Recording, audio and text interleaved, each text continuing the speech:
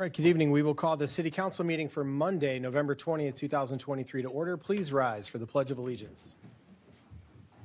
I pledge allegiance to the flag of the United States of America and to the republic for which it stands, one nation, under God, indivisible, with liberty and justice for all. The clerk will take the roll. Council members Fleming, Larson. Here. Masolia. Here. Newland. Here. Robertson. Here. Soroya. Here. Mayor Sanders. Here. All right, thank you all for joining us here this evening. I don't think we have any awards or presentations on the agenda this evening, so we will start with communications, which is an opportunity for council or staff to provide any announcements or updates that they have for the good of the public. Are there any communications at this time? Seeing and hearing none, I will say a huge congratulations to the Centennial Cougars football team who just made their way to state. Will be playing now under the lights at US Bank Stadium here coming up. So a huge deal, huge congratulations to one of our schools. Really proud of all those players. A really cool accomplishment, taking out Lakeville South, I think it was. So way to do it, Centennial Cougars, and best of luck, bring home that championship. All right, we'll move along in the agenda to the open forum. The open forum is an opportunity for members of the public to present an issue or concern to the City Council. There's a maximum of 15 minutes set aside for the open forum, and each presentation should be limited to no more than 3 minutes. If your item requires follow-up from the city staff will arrange for that follow-up and will contact you to let you know what is being done. We do have 2 items on the public hearing this evening, so if you're here for either one of those issues, you can wait until the public hearing time to speak on those issues. So the open forum would be on any other agenda items or issues. That being said, does anyone have anything to participate in the open forum here this evening? Good evening, welcome. Hi, my name is Ashley. I actually live in Brooklyn Park, but I'm sure many of you are familiar with me by now. In May of this year, the council received information from our Go Humane Blaine coalition highlighting misinformation being spewed by a local business owner. The owner of Four Paws and a Tail Pet Store has stated on more than one occasion, and as recently as a week ago online, that the puppies themselves to make sure that they are above USDA requirements. I want to start by stating that the USDA requirements are merely survival standards.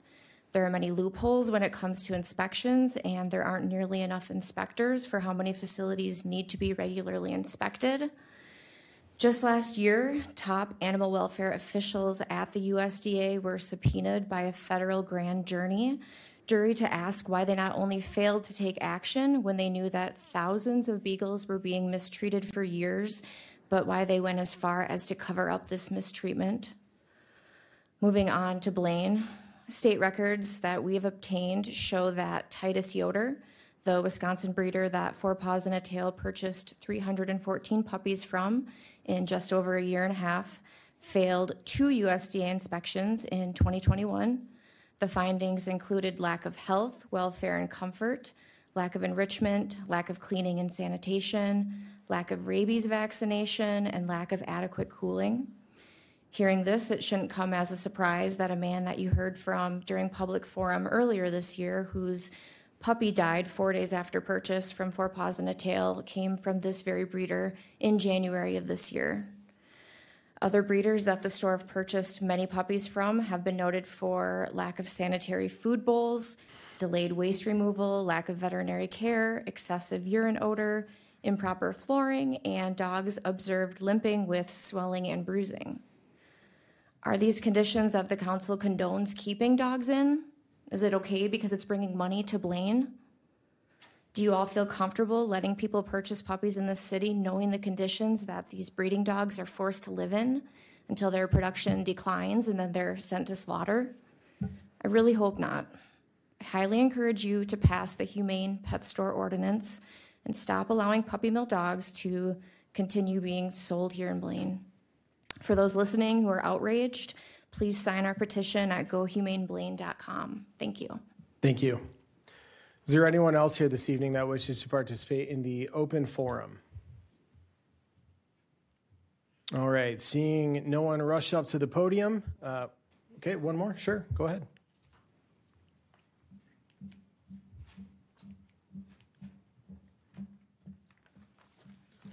Hi, my name is Kales Campbell, and I reside at 632 100th Court, Northeast, Blaine, Minnesota, 55434. And having lived in this community for 20 years, I stand before you today to voice some concerns regarding specific actions related to the mayor's business interests and how they might be affecting the governance of our city. Firstly, I wish to highlight the situation with the ballpark, a business venture partly owned by the mayor, which was recently brought before this council.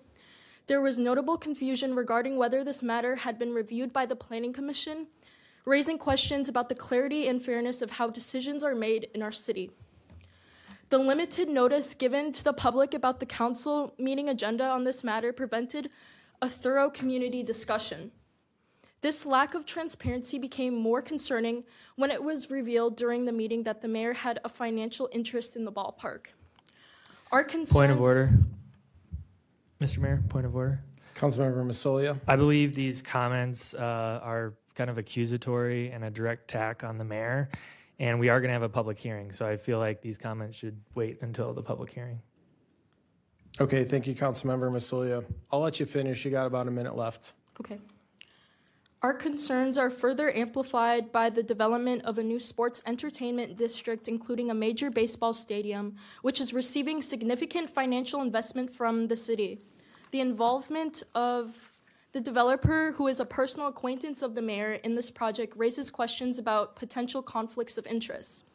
In light of these concerns, we request a thorough investigation into the following matters: the potential use of public resources for personal benefit by the mayor, the ethical considerations surrounding the mayor's financial gain in relation to his official duties, the process by which the mayor's projects were approved, especially when compared to proposals from other residents, the nature of the mayor's relationship with the developer of the sports entertainment district, and any potential advantages gained. Our goal as residents is to make sure that our city's governance is guided by transparency and accountability.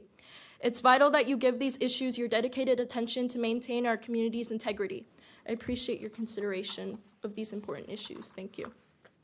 Thank you. Is there anyone else here that wishes to participate in the open forum this evening? All right, seeing none, I will close the open forum at this point in time, and we'll move along in the agenda to the approval of the consent agenda. All items listed on the consent agenda are considered to be routine in nature and will be enacted by one motion.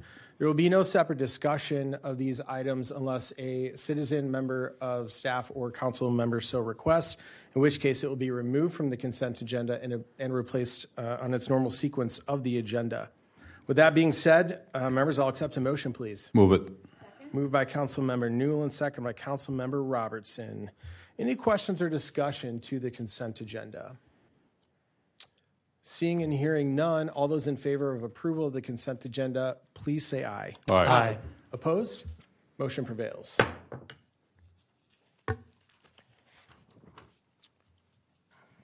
Next up on the public hearings is agenda item 9.1. This is a public hearing around approval of the renewal of the currency exchange licenses, and we will turn things over to our city clerk. Thank you, Mayor and City Council. Before you are two applications for renewal of currency exchange licenses for the Minnesota Department of Commerce for two locations in Blaine, Your Exchange at 10545 University Avenue and Al's Check Cashing at 1434 93rd Lane Northeast. The renewals requests were forwarded to the Blaine Police Department for review. No items of concern have been raised. Again, the licenses are issued by the Department of Commerce, but allow the city to provide an opportunity for public comment and support of license renewals. So request that you open a public hearing, ask for any public comment, close the public hearing, and then act on the license renewals. Excellent. Thank you very much for that presentation.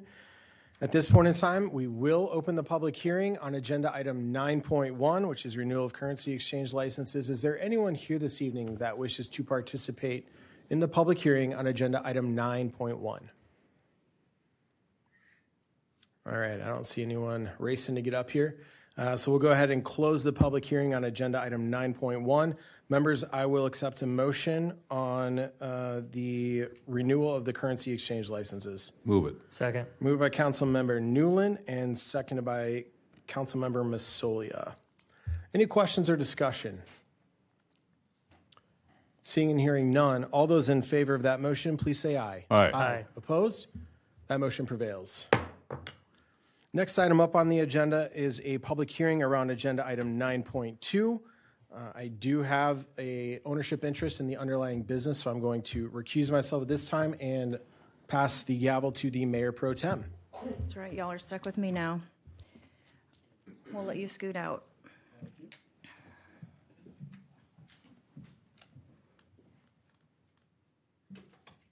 Again, before council is a public hearing on item number 9.2, granting a resolution for conditional use permit. I'll go ahead and turn it over to you, Sheila, and you can give us all the deets.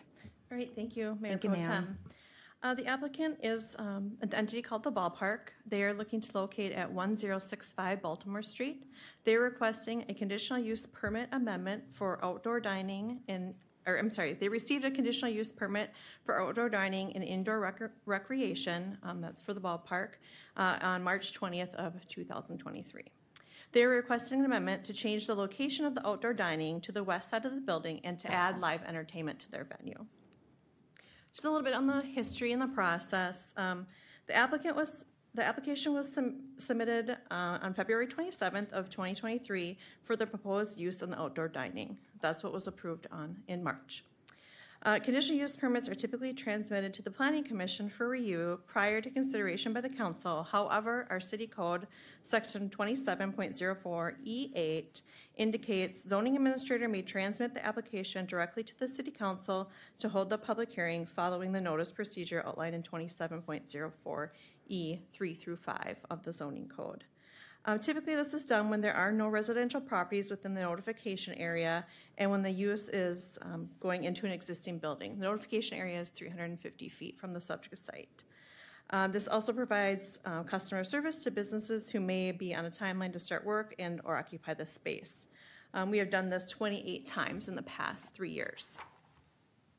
A public hearing was held following all notice protocol on March 20th of 2023. The applicant was the only speaker at this public hearing. The council approved the conditional use permit for indoor recreation use and outdoor dining on March 20th. The applicant is requesting an amendment to this conditional use permit, and the same procedure is being followed as what we've previously done. The public hearing is being held tonight at City Council. The property is zoned Planned Business District. The surrounding properties are also zoned Planned Business District. So this is in the building that has Fun Lab and Planet Fitness. They're looking to locate the last space in this building. In the Planned Business District, all uses require a conditional use permit. The site plan shows the original scenario, which is on the orange side, and that was where the original patio was proposed, and that was 2,700 square feet. The amendment that's for you tonight is relocating that patio on this side of the building and that also reducing it to 2,350 square feet. In addition to that relocation, because our conditional use permit was specific to the location orange, so therefore they needed the amendment to relocate and to reduce the size. And then they are also asking the ability to have indoor and outdoor live entertainment. The nearest residential property is over 1,000 feet away, and it's across Highway 65. A condition of approval is that outdoor activity must comply with the noise ordinance. This is a typical condition that we apply to all of our live entertainment conditional use permits. A quick parking analysis is the site is very well parked for the uses. There's 330 stalls on the property. 196 are required for the current tenants, and 118 stalls would be required for the ballpark. So 133 are available once you do all the math, so parking is adequate for their proposal. Staff recommends approval with 9 conditions listed in the staff report. We have the standard outdoor dining conditions related to noise, litter, and a SAC payment. When you have outdoor dining, you have to pay additional fees.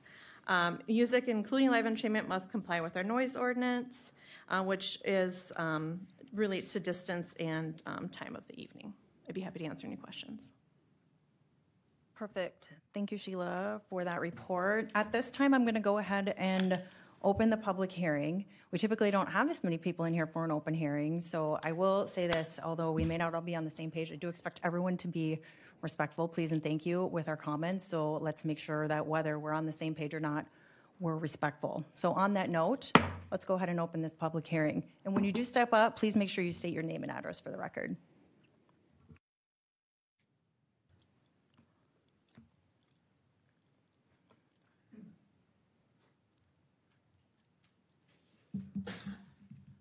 Hi, my name is Ryan Macomb. I live at 3151 117th Lane Northeast. I just wanted to voice my support for the ballpark project and the Cup Amendment. This is the type of project and request that we should be supporting in Blaine, I believe. That it supports small business, it's family-oriented sports activities, and it fits in with the neighboring businesses and brings an investment to a property that has had vacancies for years. We've actually already heard earlier tonight that there's been some discussion about the mayor's involvement. With or without the mayor's involvement, I think this is a project to support. However, I do firmly support the mayor's financial investment in the city. I think it's another visible example of the mayor's commitment to the city and really only amplifies his public service. So, thank you. Thank you, Ryan.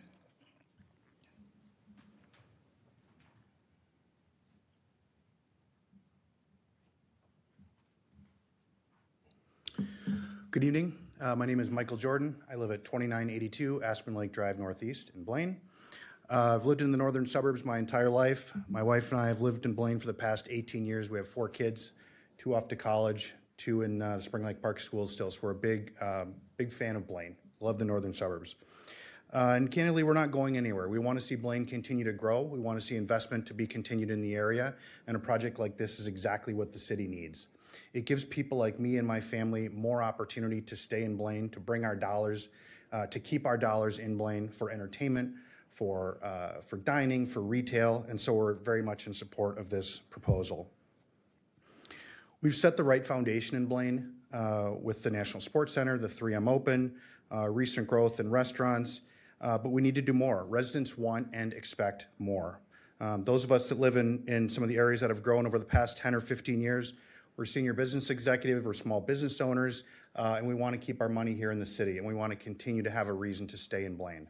So I continue to support this opportunity. I support the mayor and his leadership, the leadership of the council in the Highway 65 project. Everything that we're doing is in the right direction for the long term with Blaine, and I just ask the council to consider to keep that 5 to 10 year plus roadmap ahead of us. So thank you. Thank you, Michael.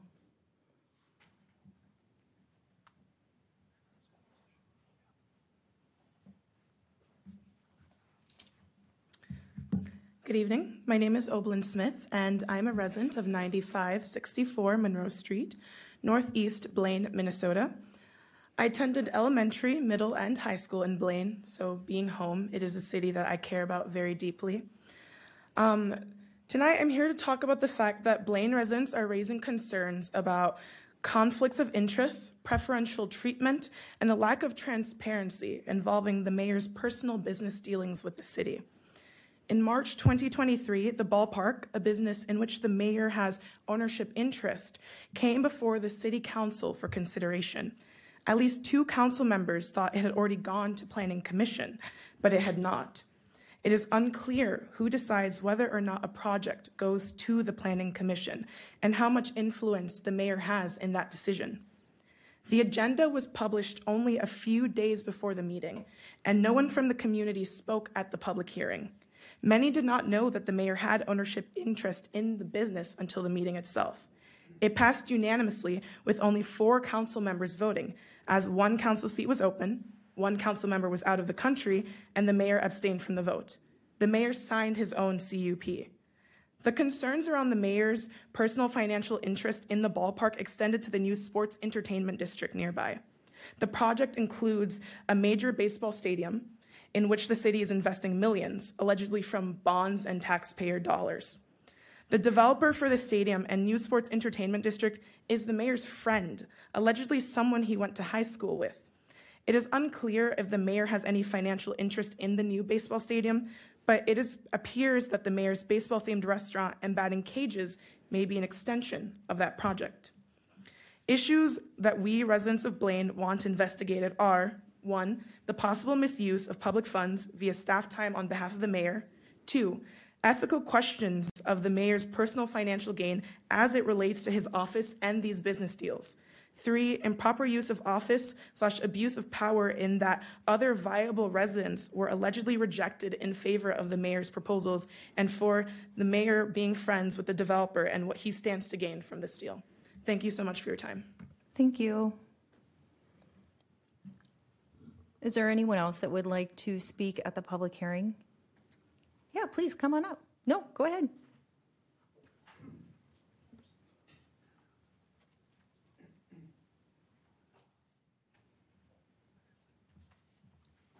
Hi, Don Quayton. Flanders Circle is where I'm moving. That's why I'm dressed like this. My wife and I just came here, so I don't have the address yet, but we bought it, and we're going to be living back in Blaine. I first moved here many, many years ago to North Oaks West, which I thought Blaine was the place to invest, and it's worked out well for me. I lived in Ramsey for the last 20-some years. I moved back to Blaine because I want to have more activities to do. I know what this town's about. I've seen it for how many years? I remember when Fred Fogarty was the mayor, Al Tinklenberg, Tom Ryan, the Honorable. Tim is doing a great job here. I don't know what we're talking about here tonight. He's just opening a business. He's just part of it. He's not the one that's running it or doing anything else. I think he's doing his civic duty. I don't think we should be judging a person on what they invest in. They have that right. I own Village Bank. I finance this. I've checked these people out. This is a great group of people. They're keeping it locally financed. So I don't know what we're talking about, because I think that this is great to have more businesses in the community. Because the mayor wants to grow in his financial condition, because he's able to, we shouldn't be judging people on that. We should be applauding him because he believes and wants to be part of this community. I just think that whoever, jealousy does nobody any good in life. It doesn't. So thank you. And Brian, I want to say thank you to you and your police department for always being there for all of us. And thank you. It means a lot. Thank you. Thank you. Anyone else want to participate in the public hearing on this matter? Please come on up.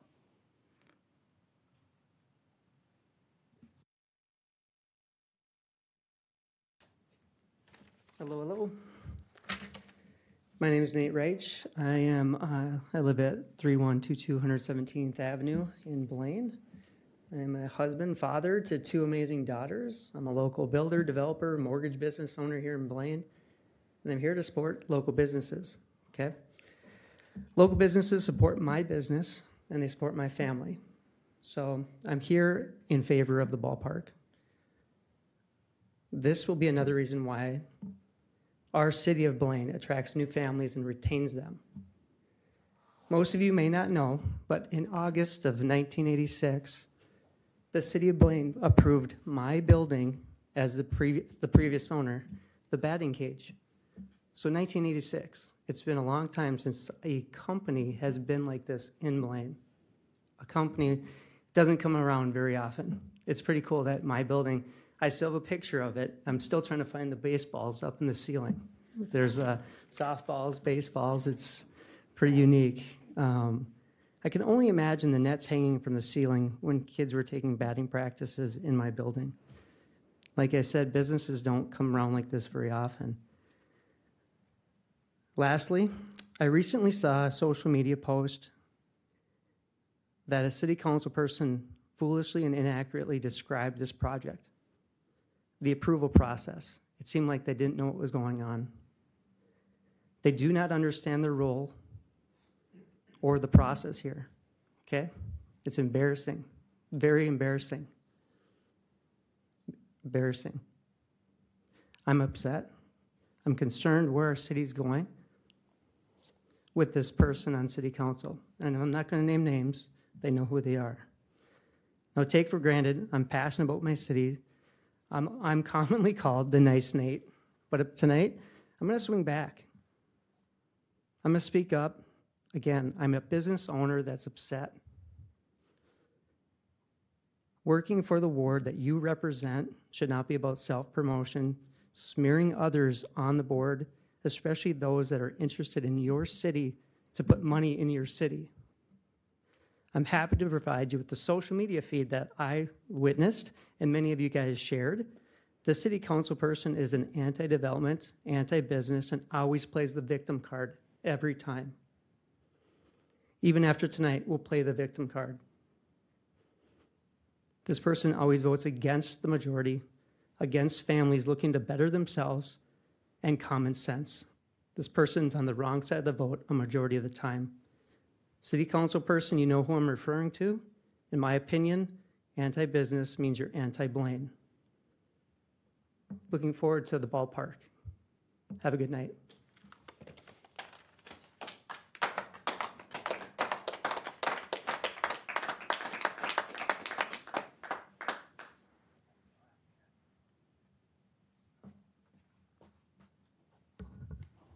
Hello, everyone. Can I speak here if I'm from Columbia Heights? Is that allowed? Yeah, if you're here regarding this item in particular, you're most welcome. I am. Yeah, please just state your name and address for the record. And Sure. My name is Ed Higgins. My address is 4041 Washington Street, Northeast. Thanks, Ed. Columbia Heights, Minnesota. Nate opened his baseball cages in 1986. That's pretty much where baseball is. There's like 800,000 baseball parks in America when the most popular sport in the world right now is soccer. What are we doing? We're literally investing in a new baseball stadium here. There's like 800. I don't see anybody playing at all around the area. I just think it's silly. I think it's silly to attack people because they want to do better. I think it's silly to attack people because they want transparency. Like, what?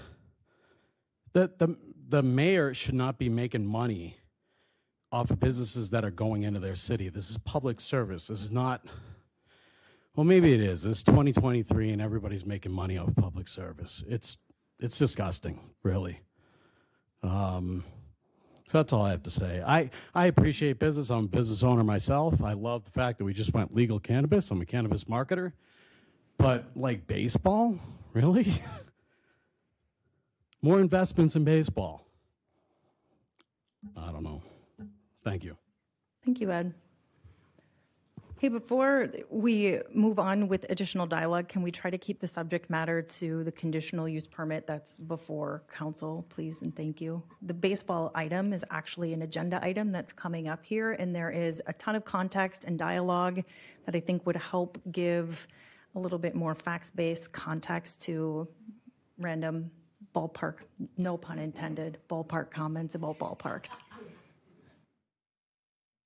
Hi, my name is Chris Masolia. I live at 821 129th Lane Northeast, Blaine, Minnesota. I am also on the city council. But I felt like I had to add my voice as a citizen of Blaine separately from my comments as a council member, because this is really sad that you guys are using this issue to smear the mayor. You know, and you say it's about transparency, but we had a public hearing about this back in March. And if you really wanted transparency, ask staff. Call staff and ask about how things go to the planning commission. Ask about how conditional use permits work. Because you're picking this issue, but there's literally no substance to this. There's literally no substance to this at all. I own a business in Blaine. Councilmember Newland owns a business in Blaine. Councilmember Larson owns a business in Blaine. Councilmember Fleming owns a business in Blaine. At different times, we all recuse ourselves, and that's what Tim did in March. He walked around, sat down, and recused himself. And you guys are saying that you're seeking transparency, but you're not seeking the truth. This is such a clear issue of how things work in city government. And it's really unfortunate that you're picking this issue of all issues just to slime somebody because you don't like them. And it's really sad.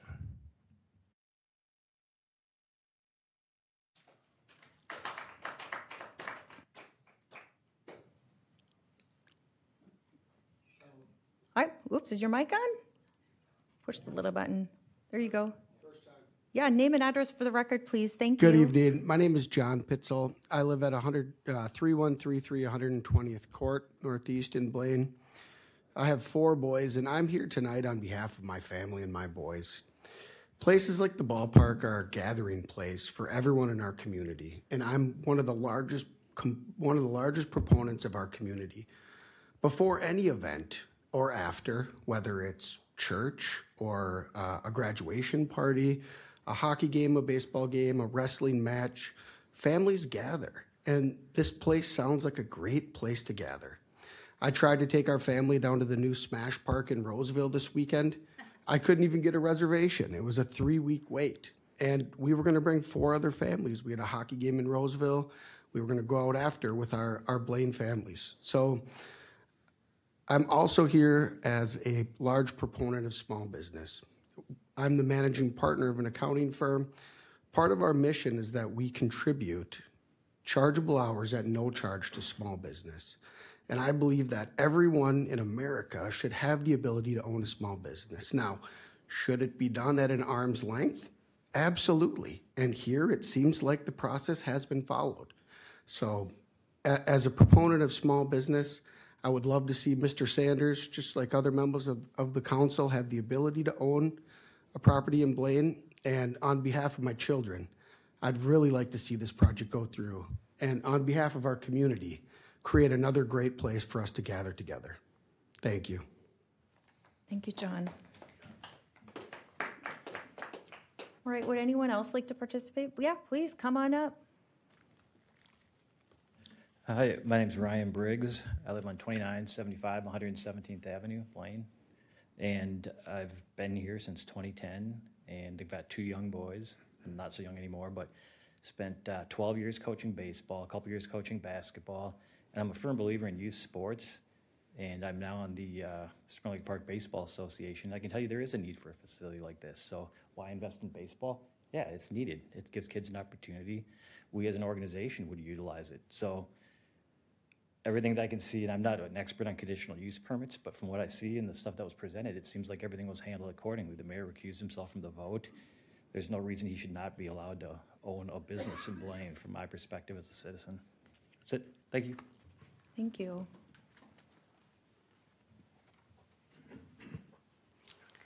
I may be a familiar face to a few of you. My name is Heidi Green, and I live at 2826 Aspen Lake Drive. My husband and I own and operate a dental practice here in Blaine. And just really quickly, I'd like to bring it back to the conditional use permit and just say that I don't see any reason to not be in favor of this. I'm also very in favor of this council. To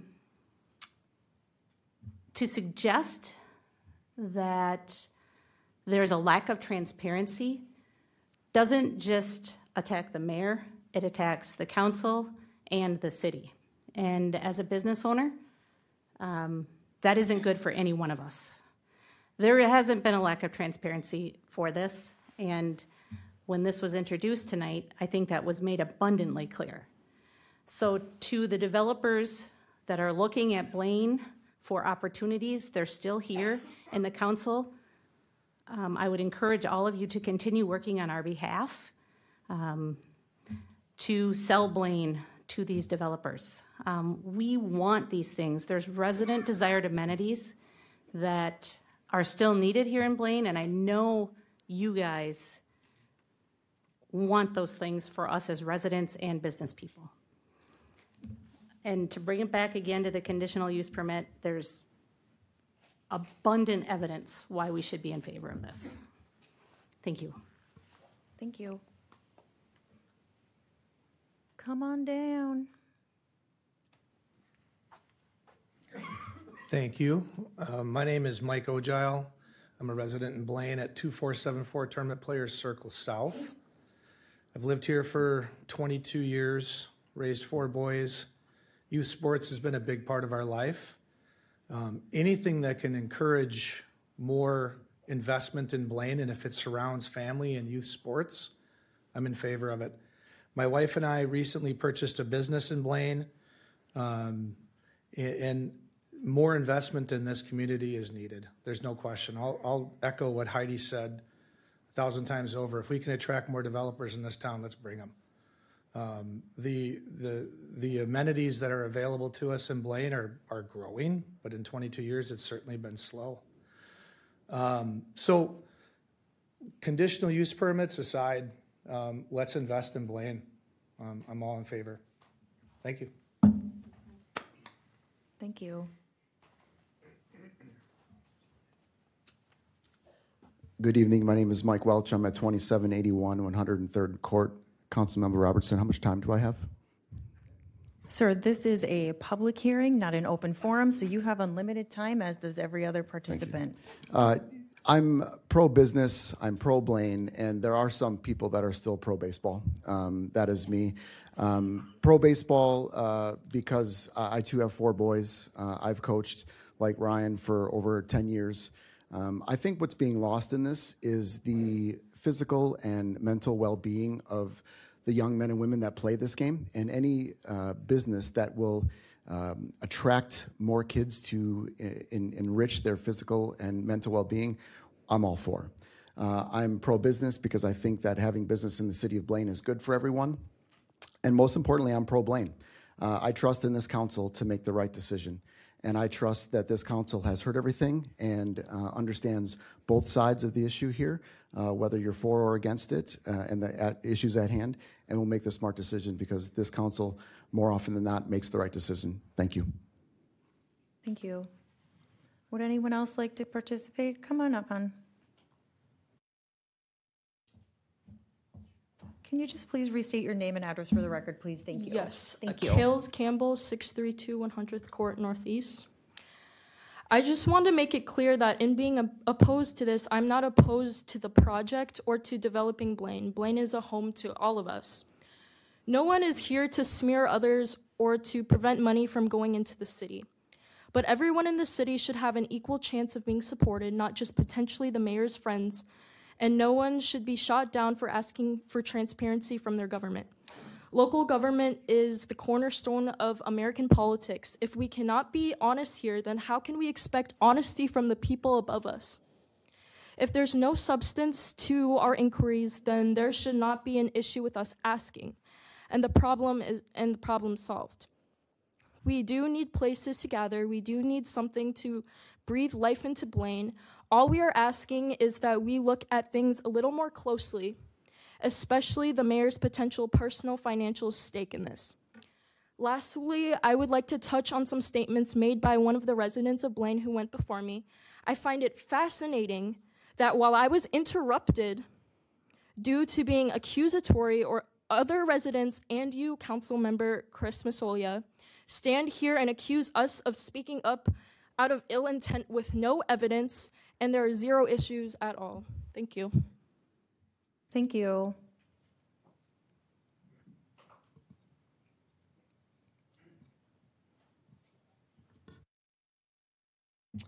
Hello, my name is John Durkeising. I live at 2939 Aspen Lake Drive in Blaine. I'm a lifelong resident of Blaine. Both my wife and I are both lifelong residents. We also are part owners in Crispin Green, Blaine, and I have a particular interest in the development of that parcel there. Seeing the mayor or his group investing in that helps us support our decision to take a property and put it in, to pick that site, and helps us support that. It was a blank property, was a closed Gander Mountain, and just having the opportunity to develop that, and then it's been vacant for a long time. Seeing continued development in that spot really helps us feel good about that. And if it's coming from the mayor, even more, especially with the development in the Blaine and Highway 65, that's good to see. We support the mayor's investment. We believe he's pro-business and pro-Blaine, and I just wanted to say thank you. Thank you. All right, team, do we have anyone else that would like to comment before I close this public hearing? Yeah, come on up. How's everyone today? Living the dream. Again, just name and address for the record, please. Sure. Thank My name's you. Kevin Landry. I no longer live in Blaine, but I do business in Blaine.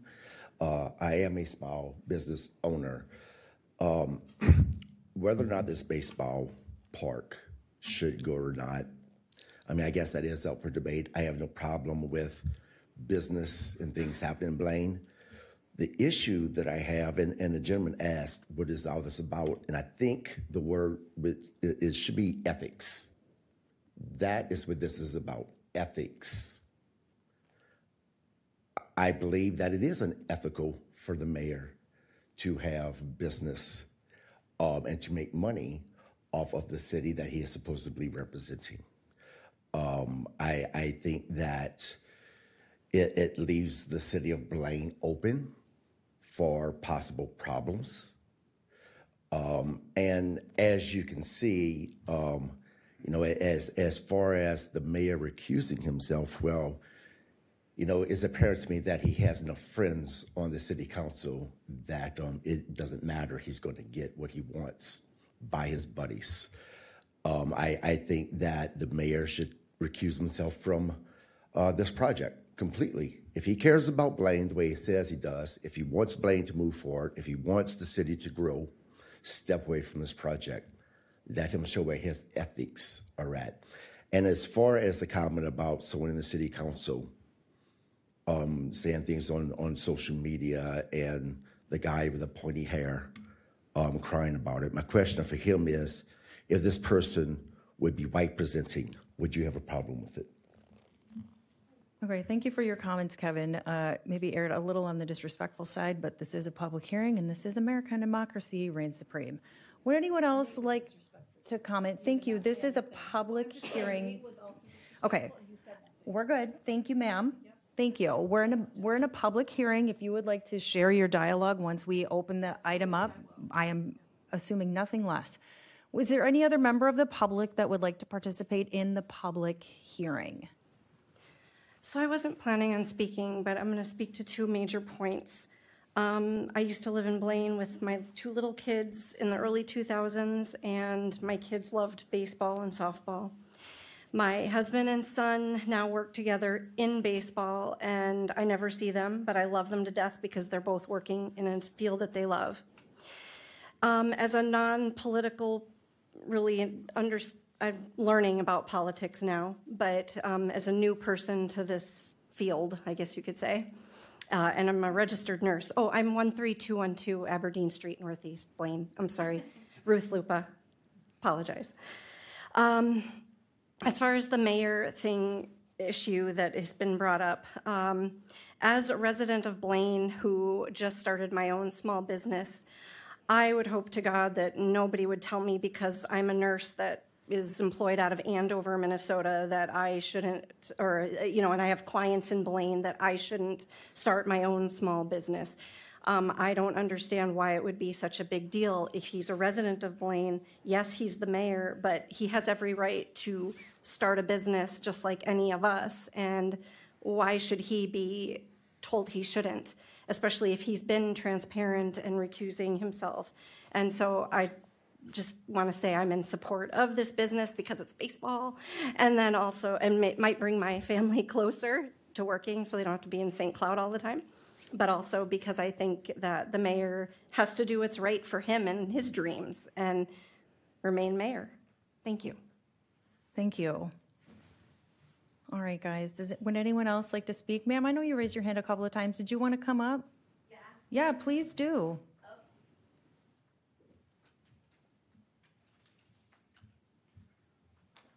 My name is Beverly Dahl, and I live at 9303 Baton Avenue, and I just moved August 1st. I'm a mom of two little kids. I lived in Richfield, and I want to bring it back to the kids, the families in this community, because I moved here for baseball. My little boy was at Centerview Elementary, fell in love with the kids, the friends. We had other affairs in a different city, and he was able, because the community, and he had enrolled to be part of the team. So I sold my house in 6 weeks, literally, and moved here. And I've been so lucky to do so. I joined the Spring Lake Park Ball Association, never been to a city council meeting, but I moved because of the community and the baseball families. We have 12 different teams, and we have 130 families. And if it wasn't for those communities, I wouldn't be successful raising my kids and doing all the busyness that life has to provide.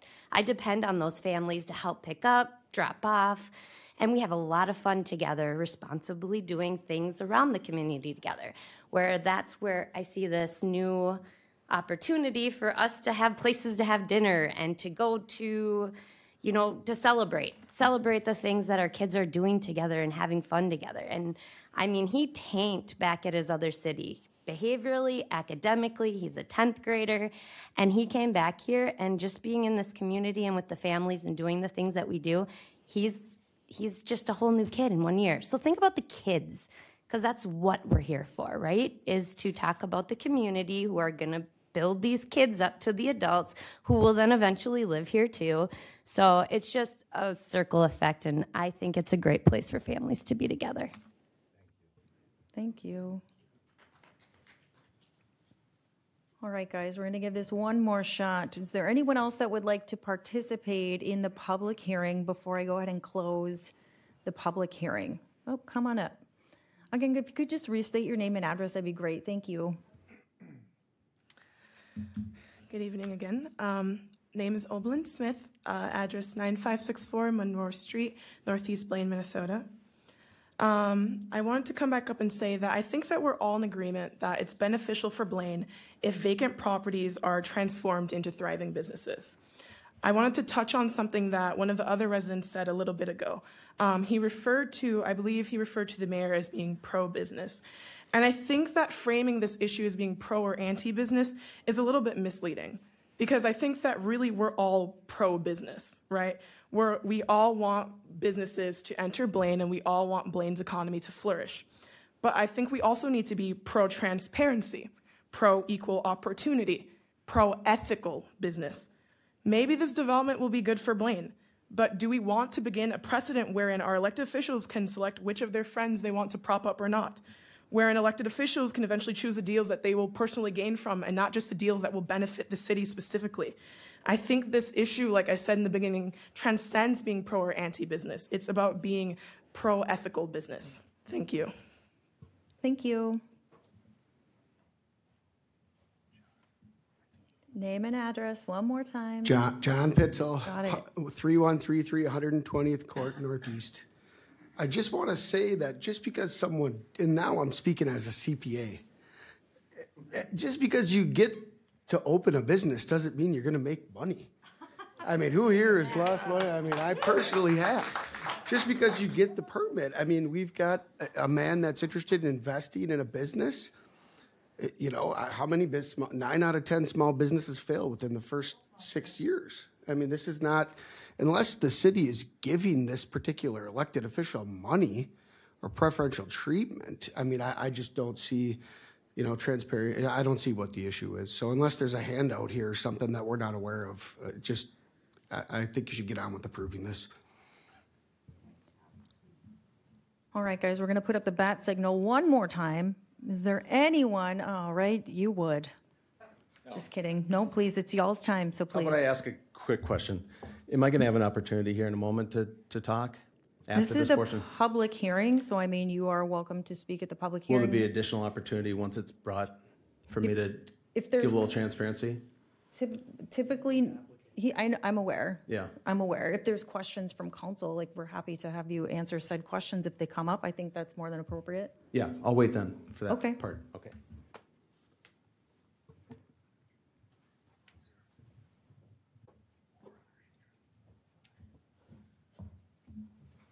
I also just wanted to add that I think it's even more immoral to use government funds to open businesses that will only be a financial drain on the city's expenses and we will not benefit from in the long term.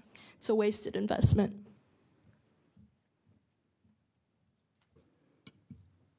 All right, guys, is there anyone else before I threaten to close the public hearing one more time? Again, this is y'all's time, so if there's anyone else that wants to speak, all right.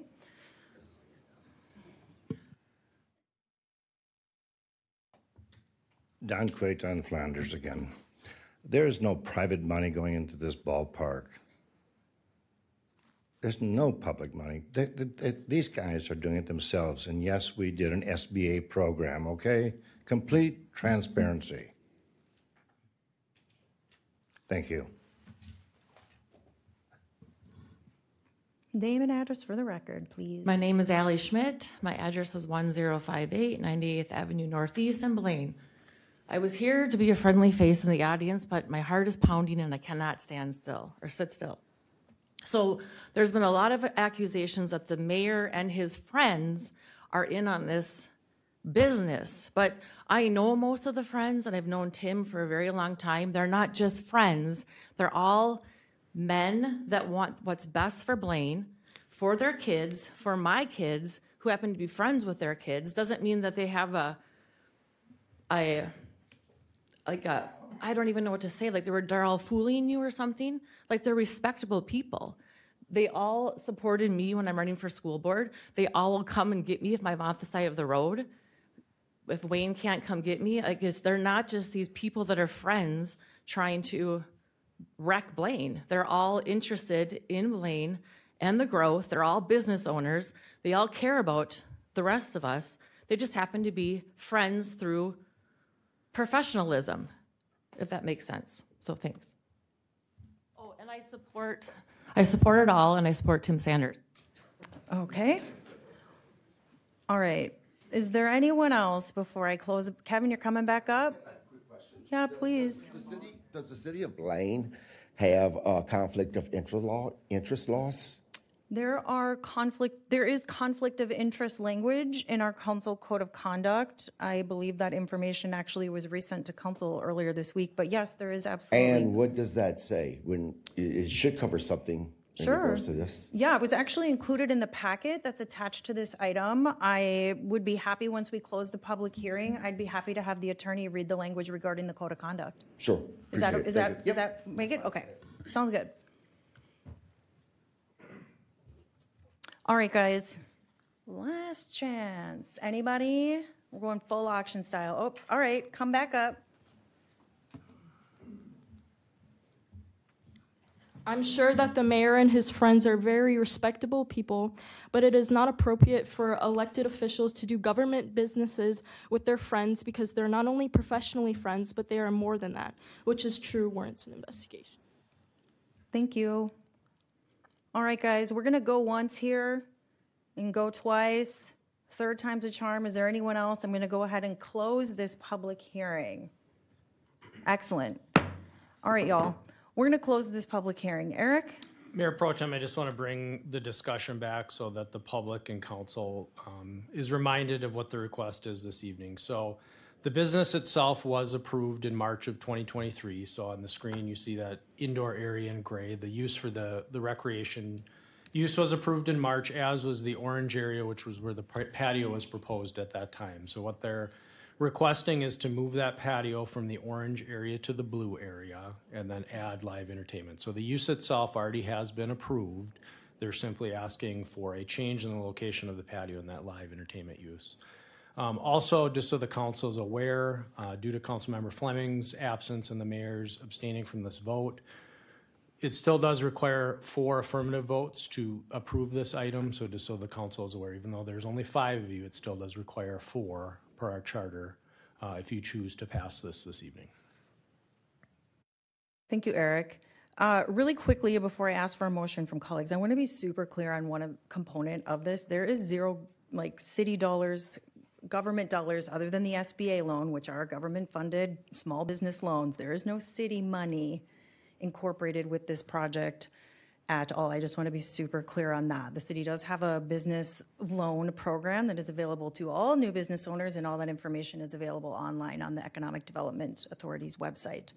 On that note, council, I'm sure we're all chomping at the bit to open up discussion here, so I will entertain a motion on item 9.2. Move it.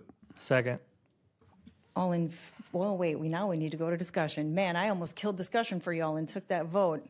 What a buzzkill. All right, guys, please, I'm going to reiterate. I get there are some passions here, but I really need this conversation to be respectful. Our role here behind this dais is to be leaders amongst our community. Okay, that means sometimes we have to shut our mouths when we don't want to. That means sometimes we have to put a smile on our face when we don't want to. But like, I am expecting this dialogue to be respectful. I am not Mayor Tim Sanders. He is way nicer than me. I am the bad cop in the mayor pro tem mayor relationship here. I will use this gavel, and I will ask that we please be respectful. So on that note, first, actually, you know what? Really quickly.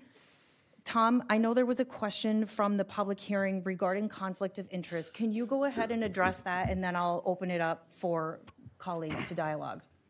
Yep. So the city of Blaine has adopted a conflict of interest policy that mirrors state law. And the conflict of interest policy is there's two types of conflicts of interest. There's contractual conflict of interest or a non-contractual conflict of interest. In this instance, we're dealing with a non-contractual conflict of interest because we're dealing with a zoning question, a CUP question on a property that the mayor has financial interest in. Pursuant to state law and the city policy, the requirement is that when a member has a potential conflict of interest, they must disclose the conflict of interest to the group and abstain from the council discussion, debate, and vote, which Mayor Sanders has done each time this item has come before the council. Thank you, Tom. I appreciate that. All right, guys, who wants to kick it off? Councilmember Newland. Thank you, Mayor Pro Tem. A couple of easy questions that we did find out this, and we knew this, that this type of business has already been approved to go in there. The question at hand is on the conditional use permit itself and the addition of live entertainment. I do have a question for the applicant, or probably a couple of them, and if I could ask the applicant to come forward. Thank you. Yes. Why are you moving the patio? What's the benefit, or what is your vision with moving it from where you had originally proposed to bring it around to the front and the south? Yeah, when we first started looking at it, we attempted to get full-length batting cages in there, and there's support beams throughout the building. And so to get the most benefit of the width, the front of the building made sense from that aspect. Now, as far as the restaurant and entertainment side is concerned, that makes the most sense to be in the front. And so when, in working with the architect along the way, it came up a few months ago that let's really dig into this a little deeper and see if we can't get it accomplished by moving the training portion to the back, which would be an opportunity for parents to drop their child off and then be with a coach in that training area, and then the parking be right adjacent to where the restaurant and the entertainment portion would be. Perfect, thank you. Follow up on that, if I could, is the type of business, it seems, is a very family-oriented business. It's not. Absolutely. You're not setting it up as a bar or a nightclub. I mean, this is an entertainment area, so you can capitalize on the sporting theme and everything that's happening, not only within the city, but in the area. Correct. That said, you're also, with the conditional use permit, applying for live entertainment. Correct. That's both indoor and outdoor. And I'm presuming that the type of entertainment that you would offer would also be family-oriented. Yeah, absolutely. Yeah, and this is to add to the ambiance, right? We don't want a concert venue. We're not having people come to a concert and taking over with the music. We're adding to the ambiance of the family entertainment with the live music that would be going on. And the type of music that you would talk about is acoustic music. I'm assuming that you're not doing rock bands that are going to have amplified music that... This would be local artists that would be coming, setting up their own equipment and have an opportunity to get their name out there as well. The only question that I received from a resident was in regards the hours of operation, and the concern being, is it going to run, how late do you plan on running it? I would presume that the live entertainment would factor, or would coincide with what your normal business hours would be. Is that correct? Correct. That's right. Yeah, we wouldn't extend any hours for offering that type of entertainment, no. And have you given thought to, or can you share with us what those hours of operation would be for the business? It's not set in stone yet. We're still debating that a little bit, but we're not planning on being well into the evening or into the early hours of the morning. That's not what we're looking for here. I don't think that would be, the clients wouldn't be looking for that either. Thank you. Changing gears, then, if I could, or shifting gears, as it were, if I could direct a question to staff, my recollection then, as we talked about, was the Rusty Bumblebee was the most recent conditional use permit that we had approved here back this summer for live entertainment. And my question to staff earlier today was, since that particular patio is even closer to residences, it would seem as though whatever the conditional use permit conditions were that applied to the Rusty Bumblebee could certainly apply here. And as I recall in our conversation with city planner, there were no limitations on the hours of operation for the live entertainment. Is that correct? Did I recall that correctly? Madam Mayor? Yes, that is correct. So based on that, my concerns on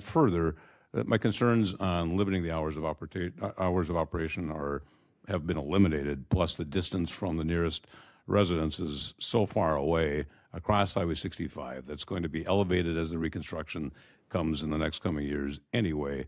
With the type of music that we're talking about, with the family focus that we're looking at, I have zero concerns over this and totally support the applicant. Thank you. Can I add one thing about the outdoor portion of the entertainment? The reason that I went back and forth a little bit about that was because there's going to be 2 large garage doors that are going to be going in the front that allows for indoor and outdoor access. And so while the entertainment would be setting up inside, it would actually, be flowing to the outside where the patio is at. That's the idea behind it.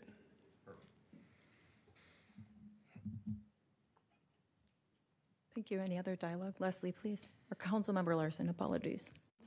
I had no idea this was such a controversial issue. I was surprised to see all these people here today. I think that this is going to be a great amenity right here. And I think that there's a misconception also, maybe there's not, but maybe there is, that we really don't make a lot of money doing this. We really don't. And the mayor doesn't make a lot of money doing this. So we all also have businesses because this is not our full-time job. So I just kind of wanted to add that as well. We're just approving the addition, the moving of the patio and whatnot. And I think it's going to be a great amenity to add. Any other dialogue? Sure, I'll go next. Please. All right, so just to give everybody some background on this issue in particular, because I think there were some false statements that were made about how this came up. So a resident who lives in my ward, on her own, without any consultation or discussion with me, posted her concerns on Nextdoor about this project. And as we've heard, she essentially pointed out 3 issues: the conflict of interest, lack of transparency, and preferential treatment. So this should have been discussed in March, right? I feel like we're several months late in discussing this. And the fact that we did not have a chance to discuss it shows that there was some problem with this process. I think we can all agree, because why we're just now hearing about this. And I'll give you one example. I look back, because I don't remember approving this. I would have asked these questions a long time ago. I was actually traveling on spring break when this came to City Council. And before I left, I told staff that I would be traveling, and during the City Council time, it would be 3 a.m. my time. I was told that I would have to find a public place abroad to call into this meeting. And if anybody has traveled abroad, it's not always safe to find a coffee shop at 3 a.m. and have your Zoom meeting for City Council. So that was the only meeting I have missed since I have been on council. And that was the meeting that this was added to. And had I known, I would have talked to staff, and we would have gone through that process. So I think even how this was placed on the agenda, I think there are reasonable, legitimate questions that people are asking. And the fact that you all are using these intimidation tactics and trying to shut down even the conversation about it is really troubling to me. That does not happen in local politics. That might happen on the federal level, the political division, whatever. That should not ever happen here. Everybody should have the absolute right to be heard and ask their questions without intimidation from developers like Nate, who is benefiting from the city. And he's upset because I voted against his change in plans that affected single-family homes. That's mainly the reason that you are upset with me, sir. So I am very pro-business. Currently, we have an amazing developer from out of the state who has invested $31 million into our Northtown Mall. This man is incredible. If you have not had a chance to meet with him, meet with him. This is a real developer who uses his own money, his own resources, and wants to build this city and has amazing ideas that's really going to turn that community around, because we have a lot of crime in that area. We're struggling. Ward 1 is not the Lakes, right? We're not like other parts of Blaine. So you have to understand that some of the concerns that are coming from my Ward 1 residents, it's because there is a distrust of the city council and of the mayor. It's rooted in real issues that a lot of you may not be experiencing. So I will absolutely advocate for my residents. It doesn't matter if it's one person or 50 people, I will absolutely advocate for them and ask questions. And that's exactly what I did. So I don't know what post Nate is referring to where I'm anti-whatever, or I don't know if it's even being referred to me, because I am absolutely pro-business. I am working with currently a business owner that owns a mechanic shop that has been treated horribly by the city. This man had a warrant out for his arrest because he did not follow the CUP process, or he didn't get the letter to follow the CUP process. So that's a business owner in Ward 1 that I'm assisting. There's another business owner who owns 3 acres of land that has been treated horribly by the city, to be very blunt, and I'm helping him as well. There's a woman who's trying to open an event center that is having a really difficult time. So if we're serious about small businesses, let's talk about all of these small businesses, not just the mayor's friends and their businesses, because that is not fair. That is not fair to all of the people in Ward 1 and throughout the city that are struggling and trying to create businesses and don't have that fair, that equal access and preferential treatment. So I think the way this is playing out is raising more questions for me, to be very honest. I came into this posting questions that I was receiving, and it is my job to bring them up. I don't work for staff. I don't work for the mayor. I work for Ward 1 residents. So I'm sorry if that offends the developer, if it offends, and I have friends who are developers, right? So it's a very difficult position for me to be in, because my obligation is to the Ward 1 residents, hands down. And I will absolutely, raise their concerns, raise their interests, even if it goes against my own personal interests. That's ethical. That is the ethical thing to do. So I think there is enough here to ask questions, and someone did ask questions, right? So what am I supposed to do? Just ignore it? Turn the other way, act as if this person doesn't have legitimate questions? And it wasn't just one person. It turned into phone calls and emails. I have spent my entire week literally getting calls and emails about this issue. It's overwhelming. As Councilmember Larson said, we don't get paid much for this. I'm putting in nearly 20 to 30 hours in just meetings with people. I'm at that Caribou all the time, talking to people, meeting with them, hearing their concerns. I'm out there listening to my Ward 1 residents, not just the developers. I meet with them as well.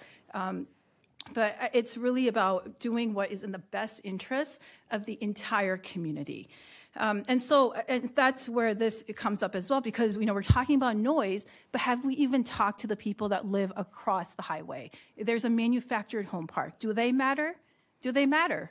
They should matter. Why did they not have an opportunity to come and address their concerns? When the National Sports Center holds concerts, I attend them, but when I don't, I can hear them from my home across the highway. So don't tell me 1,000 feet is enough where you won't be able to hear music and concerts, because it's not. They will be able to hear it. And to subject them to noise on a daily basis from this venue, is that fair? Do we even want to get their input and hear how they feel about this? And I like this business idea. I think it's great. Recently we had a similar business, very similar, where it was golf instead of baseball. So indoor golf with a bar and restaurant, and I supported that completely.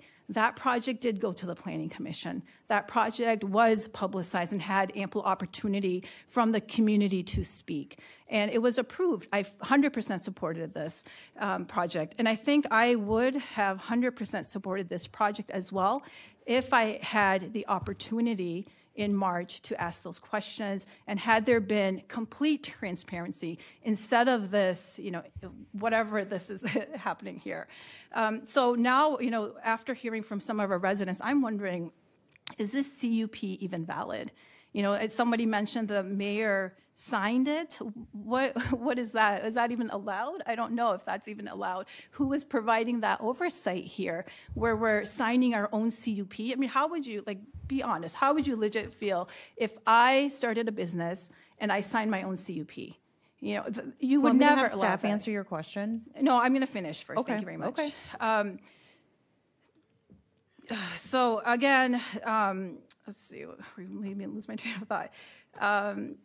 And I think the other question, that we're not really, no one's saying that the city is paying for the ballpark. I think there's a misunderstanding. What I'm hearing from people, and you can correct me if I'm wrong, is that there's a baseball stadium that's being built nearby. And I don't know how many feet, maybe a couple hundred feet near this. And so you can understand the optics of this, right?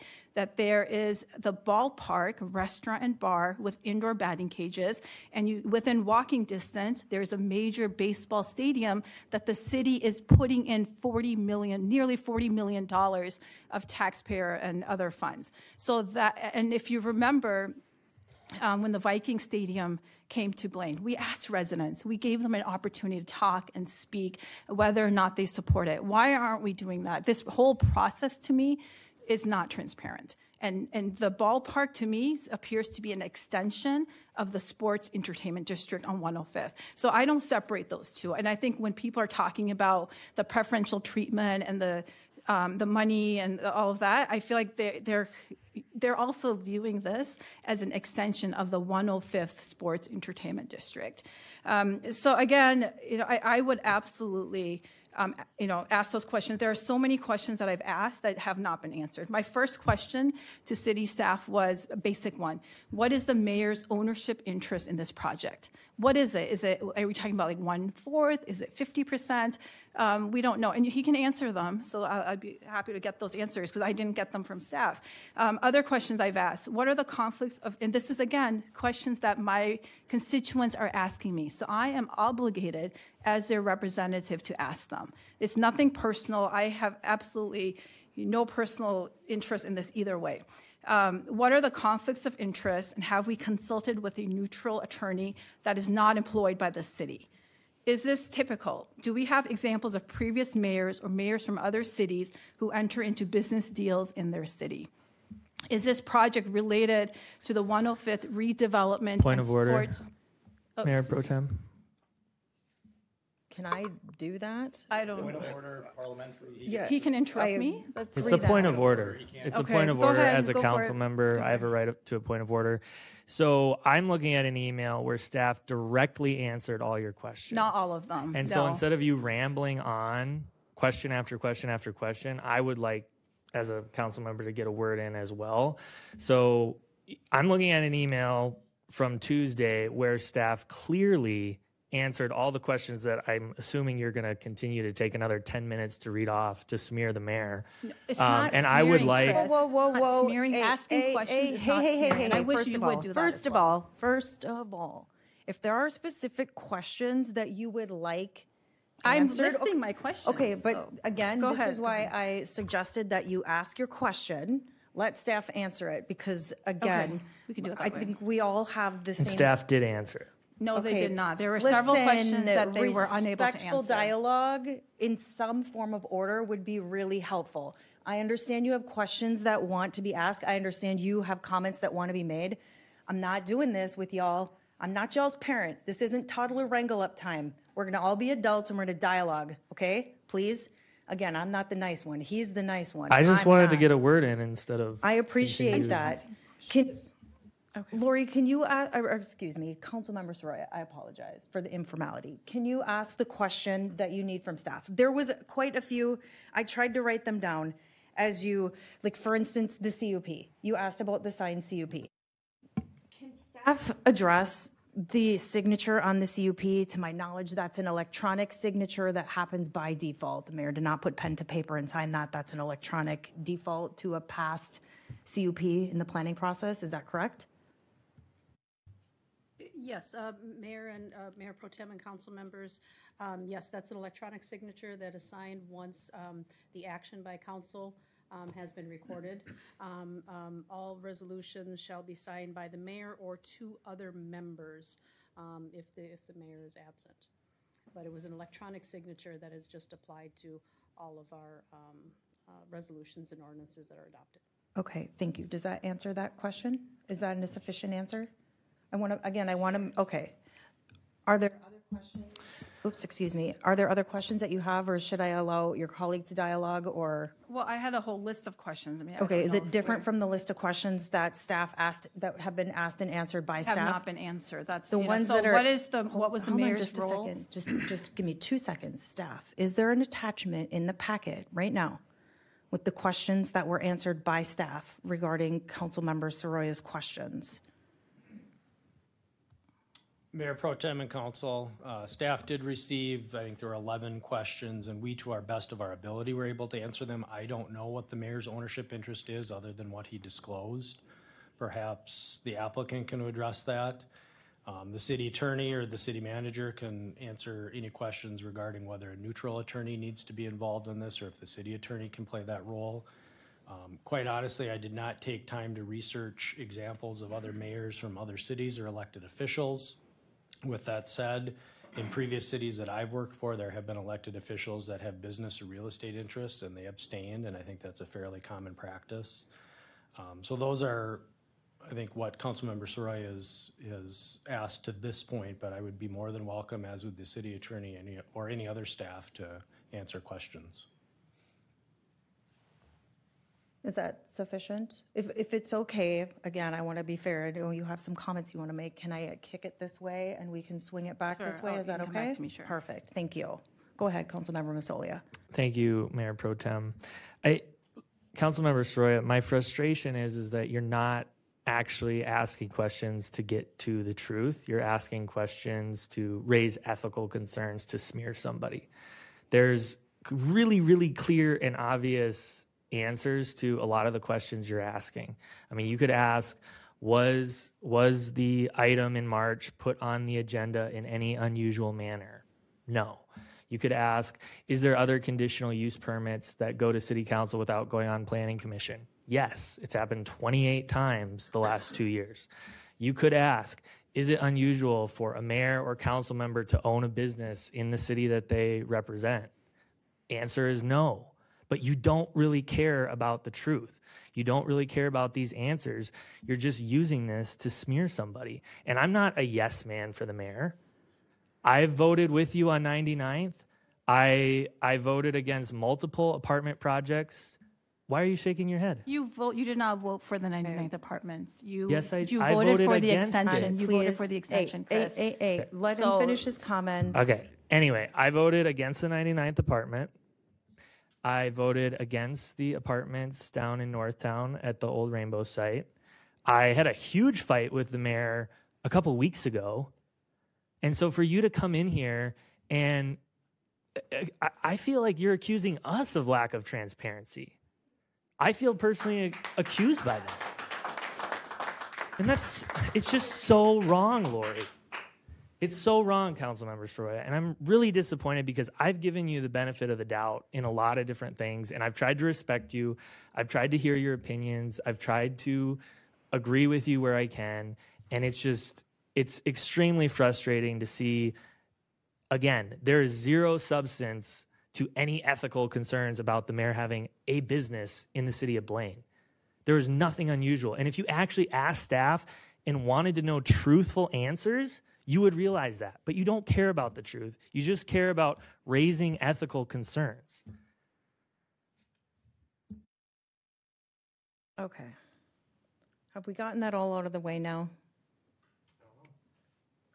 Listen, again, we are supposed to be the elite of our community, right? Somehow, by blind luck, 72,000 people selected the 7 people, minus 1, up here to make difficult choices on behalf of our community and to rise above nasty, whether it's political and or otherwise. I don't like that part of this job. This is the part of this job that I don't like. I do think there is a little bit of a situation here where people just don't like hearing the answer to the questions that they're asking because it's not the answer that they want to hear. And I am not in any way, shape, or form pointing fingers this way or this way. I think this is just in general. These questions have been asked and answered, to my knowledge, going all the way back to the May meeting. These questions were asked and answered again. It is fine that we don't agree, and it is okay to have disagreement. I just don't like when the nature of those agreements or disagreements get personal. I don't like that. And this before us is literally about a technical issue. This is a conditional use permit because somebody wants to move a patio around a building. I don't care who your favorite council member is. I don't care who you voted for, who you want to vote for. I don't give a rat's about any of that. Our primary objective here is to promote our community, to sit up here and make decisions that are in the best for our community, not just today, but 5, 10, 15, 25 years from now. I don't care whose project came first. I don't care if it's some magic super project on 105th. I don't care if it's this tiny little project that sat in a vacant building since 2017 when Gander Mountain left. That building has been vacant. I'm grateful for your investment in our community. Just like I've told anyone else that comes in here, I'm grateful for their investment in our community. Absent of whomever it is, I don't really care. If people want to come here and invest money in our community for our kids, for our sports teams, lovely, thank you, because it could have been Coon Rapids. That would have really ticked me off. It could have been Maple Grove, Woodbury, or anyone else, but you know what? People are choosing Blaine, y'all. People are choosing Blaine for a reason, because we're trying to do our jobs better on behalf of you guys. We have to be better. We just do. We have to be better. I can't have these arguments. Again, I'm not your mom. I'm your colleague. But, like, listen, I love this job and I love this community. This is the part of it that I don't like. But our job and what's before us now is the CUP on moving a tiny little patio and live music. Councilmember Soraya, I am happy to call on you. If I could ask if we could limit our comments, that would be really appropriate at this time. Okay, I just want to say that we are setting a really dangerous precedent here. We should be questioning ethical concerns, and when somebody raises legitimate ethical concerns and they're called smears, what is that about? You know, you're not even investigating this. You're not even listening to the people that are raising these concerns. You're shutting down the dialogue, and you're having people in power, the people who own the businesses, the developers, come and do that for you. Like that to me speaks volumes. You know, it's when an elected official is involved, any elected official in a business deal in his own city, it should go through every hoop and hurdle. I don't care who it is, what city it is. You need to show the community that you have not received any favors, any preferential treatment. You have followed the law to the T. That's it. That's all we're asking. Why is that such a hard swallow to problem? Why is that being called a smear when that would be expected of any elected council member? So I think it's really a dangerous precedent when we look the other way. You know, we've had, there's a long history of people. Our president was told not to set up a business. Someone's moaning back there, so I'll finish up. But again, I will absolutely raise resident concerns. You will not intimidate me into silence. What's really concerning to me is after I made my post was not the original post. I was responding to the resident who lives in Ward 1, asking questions that I was getting from the community, a compilation of questions. And I started getting phone calls and emails from people. And they told me the mayor was calling them and telling me to take down my post. I will absolutely not take down my post because those are legitimate questions. They are not smears. They are questions about ethics and how we do business in this city. And I will not sit on this council and look the other way. I will not rubber stamp as we do many, many, many times on this council. I will absolutely not do that. So if I have ethical questions raised by my residents, you bet I will sit here and ask them, because that is what the residents expect from us. They don't expect us to ignore them and do what the mayor wants us to do, any business owner wants us to do. At the end of the day, they are the taxpayers. They are leaders in this community. So I would like to just propose, and if you're serious about transparency, Chris, let's propose an independent review of this process. Let's get, I don't know what agency would have to come in. Let's look at how this transpired. Did this come to a workshop? Did this come to, was this announced properly? I don't know. I just seeing how other projects have played out in this city. I mentioned 3 out of like 10 examples of projects that have not, been handled appropriately, in my opinion. And so a lot of people don't trust staff and their independence in reviewing this. Excuse me. No, I'm not done. I'm not done, ma'am. I appreciate that you're not done. And I have a feeling had I not banged this little gavel, you wouldn't be for some time. But I'm going to stop you for a second. You do not get to insult this staff. You just don't. The perpetual narrative that people don't trust staff, I am tired of it. I have sat in these meetings while you have insulted members of this staff, and you just tongue-in-cheek did it again, and I won't have it. Stop. It's not an insult. Ma'am. It's not an insult. It's the truth. No, if you can't it's handle not. the truth, Jess. The thing is the questions have been asked and answered. No, they have not. Development is not a rubber stamp. Every single permit, every single ask that comes to the city is based on different conditions, different rules. Some need planning commissions, some don't. Some need CUPs, some don't. Some need zoning changes, some don't. They're all different. They're not rubber stamped. And the inference that we all sit up here like a bunch of dingling monkeys in a cage and we just, here's another one, is just the dumbest, most asinine thing ever. I'm tired of it. Stop. Just stop. Please, somebody call the question here so we can vote on this and move on, because I am not going to allow the door to be open for small insults to be thrown here or to anywhere else. I'm tired of it. If you don't know what your job is, learn it. Our job isn't to rubber stamp stuff. Our job is to know our jobs and do our jobs. Our jobs require us to rely on the qualified manner in which this very educated staff does their job. They are very, very good at their jobs, and I'm not going to allow the continued narrative that these people don't know what they're doing. I'm tired of it. They asked and answered your questions. You did not like the answer. Shake your head. That's fine. They did not answer my questions. I'm trying to be kind here. I allowed you to dialogue, and that's fine. But y'all, we have to move on this matter. If you don't like the project, that's okay. I like the project. Wonderful. I don't like the lack of transparency and the conflict of interest. I understand that you feel there is a when it lack of comes to this transparency. project. I am saying the staff The has shown you residents otherwise. feel there is a lack of I transparency. have shown you and otherwise. you are choosing to ignore what the I'm residents really are not, telling you. actually. You I are. just You are. allowed There a were four- okay. Point of order, 5,000 point of order. views. Yeah. 5,000 views You want on to that. Point argue of in order, the parking if I lot with me, you could. can, but we're not going to do it here. Thank you, Councilmember Newland. We I call have the a question. call to question. I call the question right now. Perfect. With the call to question, we'll go ahead and move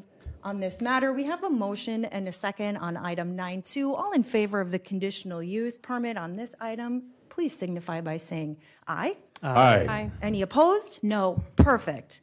Let's go ahead and move on, shall we?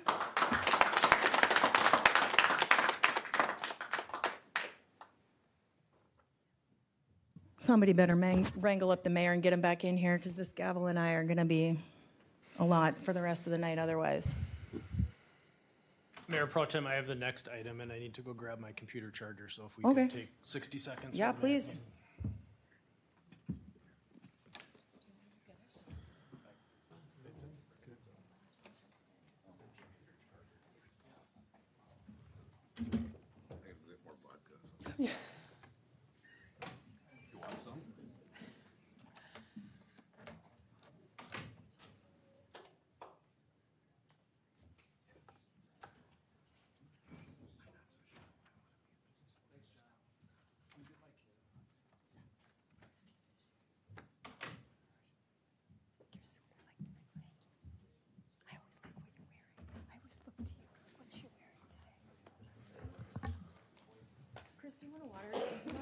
All right, let's move along in the agenda to administration. Next up on the agenda is agenda. You're taking a break because Eric left. Perfect. All right, thank you. We'll stay in a break.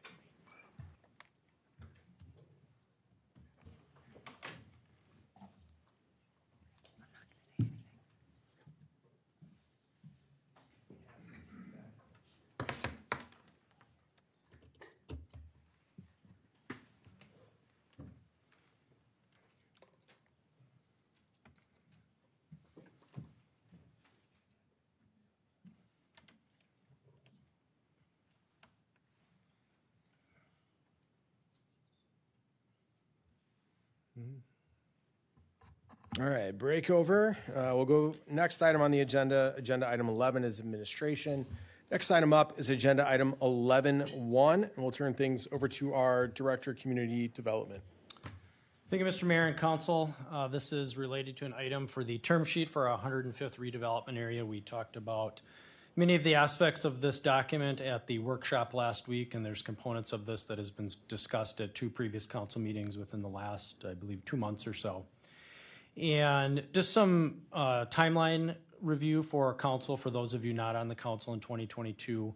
The developer and the city did enter into a pre-development agreement in December of 2022, and there was various phases that were identified in that agreement, which really laid out the groundwork to get towards entitlements and project construction. So we are in the midst of working through that pre-development agreement.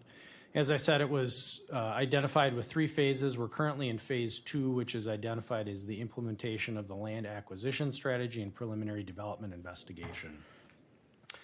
Phase 3 is the stage where we get into various development approvals. There will be land that would be acquired by the developer, and then an actual development agreement, which would then supersede the pre-development agreement at that time. So the term sheet identifies a roadmap for completion of that phase 2 and phase 3. And it's important for council to note, and I mentioned this last week, that the term sheet is non-binding, but really what it does is it is, again, lays out the roadmap for the roles and obligations of the developer in this process and the roles and obligations of the city. So there are various commitments in this, but again, it's non-binding, and it does not circumvent any necessary future approvals that the council needs to take for different aspects of this project. So I will just go through the key dates that are identified in the term sheet. It is broken out into different sectors of this project, and I'll start with the turf fields. As the council is aware, the city is going to be considering financing of the turf fields on the National Sports Center, which allows the developer control of the 16 acres of Mask property. And the current schedule would have that be considered by the council on February 5th, 2024. We are still in negotiations and talking with Anoka County and Spring Lake Park School Districts about the abatement. If that date does need to get pushed back, there is room because we would need those funds available by March 28th. So there's about a almost 2-month window where if that date changes, but this document identifies a goal of having the council consider that on February 5th.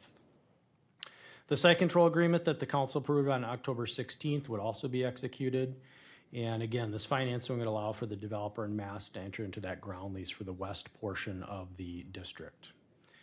The next section is related to what the developer will be working on along with the city. So the developer is engaging in what's called an Alternative Urban Area-Wide Review, or an AUAR. This is the most expansive environmental review, and this is required by law when you have a project of this scale. So the developer has initiated that process. It's a relatively lengthy process. There are many things that are factored into that. And it's important for council to note that no formal development approvals can occur until that AUAR is approved by the council. Work can occur towards those entitlements and approvals, but the council can't approve anything related to development entitlements until that AUAR is approved by the council. June 15th is going to be a common date that I discuss, and it's in the document. It first appears here, where by June 15th of 2024, the city and developer will enter into that overall master agreement, both for the West District, but it also does contemplate certain things in the eastern portion of the district as well. And again, the developer and city on that date would identify both private and public financing needs for the development. There's different layers of public financing that will be involved through bond financing and the potential of tax increment financing. So we're working through those details, and the goal would be to have those finalized by June 15th. And then lastly, as you're aware, the city is continuing to acquire the remaining parcels that we do not own in that area. So we have a target date of June 15th to either have the right to acquire or acquire those properties that we need to get under control. The West District, which is primarily the land that's owned by Mass currently that the developer will be ground leasing. The construction start goal date is, again, June 15th, 2024, and that is reflective on those previous dates. The developer will be submitting a concept design for that West District in Q1, and we will be bringing that to council for feedback and revisions if necessary. And then as we've discussed, the city will consider issuing a preliminary bond resolution. So this would allow, if approved, for the stadium to be unveiled to the public. There's a process that the potential team owner wants to do there, and that would be done in Q1. And this would be in the amount of $30 million to assist in the funding for that West District. It's anticipated that funding would be primarily for the stadium, but there's other infrastructure improvements around that funding could go for. And again, this would be paid for through through revenue sharing with the team, as discussed at the workshop last week. During this time, the developer will be submitting the necessary documents for entitlement, so that shows that they're moving forward and obtaining what they need to as far as formal city approvals by the city. And then by June 15th, the city will consider issuing that bond financing for the $30 million to finance the infrastructure improvements and stadium in that West District. And then lastly, under the West District, by that June 15th date, the developer and EDA will have entered into a purchase agreement for any land that the developer needs to purchase from the EDA in that first phase. We may or may not need to sell land in that first phase. It really depends on where those project boundaries are for the West District. As I said, primarily it's going to be on the Mask property, but there may be initial property just to the east of that owned by the EDA that the developer will need to acquire. The East District, so the far eastern portion of it as described, these dates target September 15th, 2024, so about 10 months from now. And similar process where the developer will submit necessary entitlements, will enter into a purchase agreement. That's where the city owns a bulk of the property or will own a bulk of the property. And tax increment financing is going to be the primary public financial assistance on the east portion. There's significant infrastructure improvements that need to occur. If there's a public parking structure, that's a TIF eligible expense. There's demolition. We're not sure yet what potential environmental concerns that the developer could run into. So these are all tax increment financing eligible expenses that are currently being reviewed both by the city and the developer. And then lastly, these dates in this agreement can be extended by either party for 90 days, and it's actually noted in there that based on the complexity of the development that these dates may need to change. So that's just important to note. These really, again, set the framework and roadmap and dates that we are mutually trying to meet, but things could change. So with that, there is a resolution to approve this term sheet. Again, it's non-binding, but again, it just really lays out that framework that both the developer and the city will be working towards.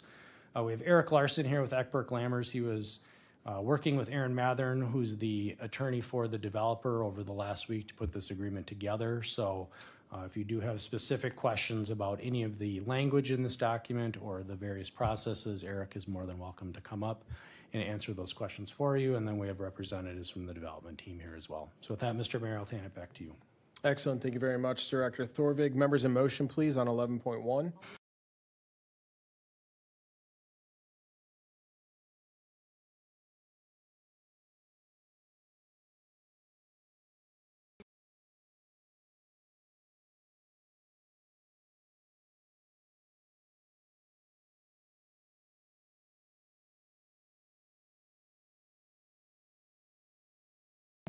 And have we created a shared vision that reflects what the residents want?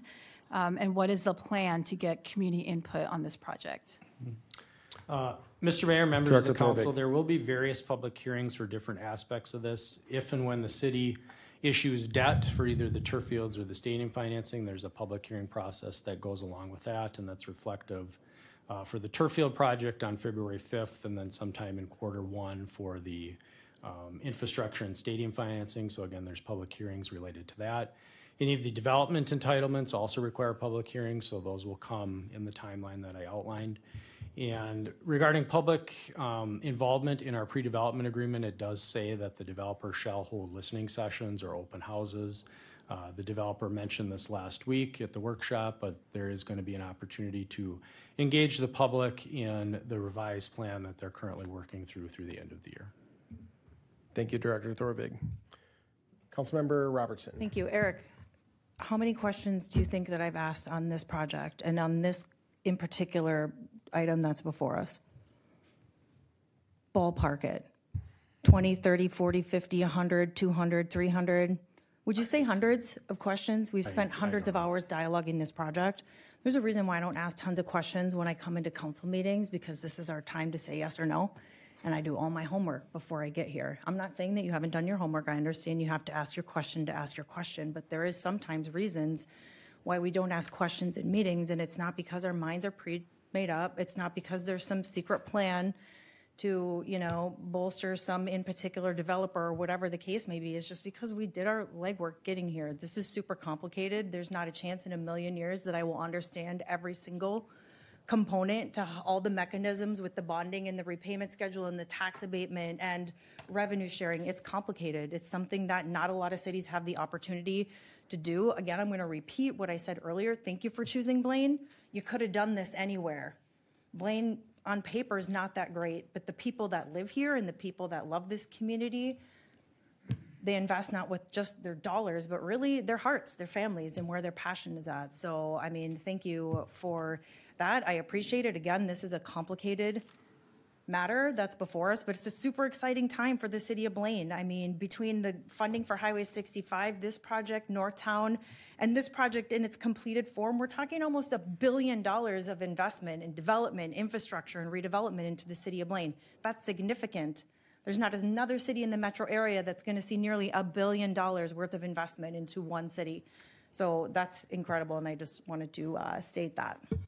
Any other questions or dialogue? Councilmember Masolia. Thank you, Mr. Mayor. I had a question for if the city attorney could speak to, my understanding is the term sheet is preliminary agreement, kind of a roadmap. Obviously, there's a lot of questions yet to be asked and yet to be figured out with specifics of the TIF district and financing pieces and revenue repayment and all that. But this is a non-binding term sheet that lays out the preliminary agreement, correct?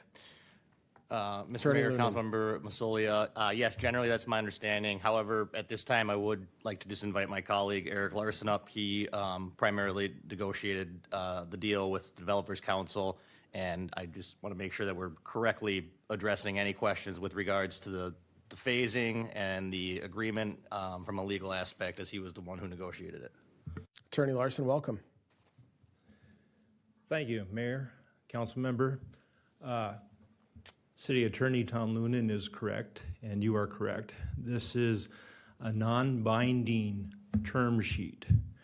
But as with any term sheet, especially given the multiple stages that are involved in this complex development, but very important development, it was deemed by your fine staff here, as well as the developer team, as very appropriate to, at this stage, lay out this roadmap and bring it forth to this public body and saying, this is where we're at, this is how we got here, and this is where we're going, especially over the next 6 months. That way, you aren't surprised, and you all understand that this is the next logical stage, given that pre-development agreement and then what has been actualized since that pre-development agreement, trying to envision that master plan and make it a reality. And I also wanted to also bring up, there was a question about public hearings and so forth. The environmental review process also imposes public input and public hearings. So as your fine community development director has indicated, throughout this process, there are going to be multitudes of opportunities for the public to be engaged, and at each step also provide their input. Thank you, Attorney Larson. Any other questions? Councilmember Newland. Thank you, Mayor. One comment on the term sheet. I brought that up last week, whether we would have an opportunity to read it ahead of time. I know that Mr. Thorvig did send it out late on Friday night, which I appreciate. I was out of town on Saturday, but I did have a chance to read it yesterday morning, and I had a couple of questions and comments that I sent to Eric about 9 o'clock yesterday morning, which he had the opportunity to respond to today. So echoing a comment that one of my colleagues did say, that I did have a chance to read this ahead of time, and I did address some of those questions. I think there's a great opportunity offline to have specifics answered that I would have, that others of us would have, and staff has gone above and beyond to accommodate me. The one-on-one meeting that I had with Eric actually went on two because it took two of them to answer my questions. Between Jason and Eric, when we first met about this, was very enlightening, and it went over an hour to answer all of the detail and looking at the nuances of it. I think that the term sheet summarizes where we sit and is a good starting point. So I thank Eric in particular, and both Erics, as a matter of fact, for putting this together. So thank you.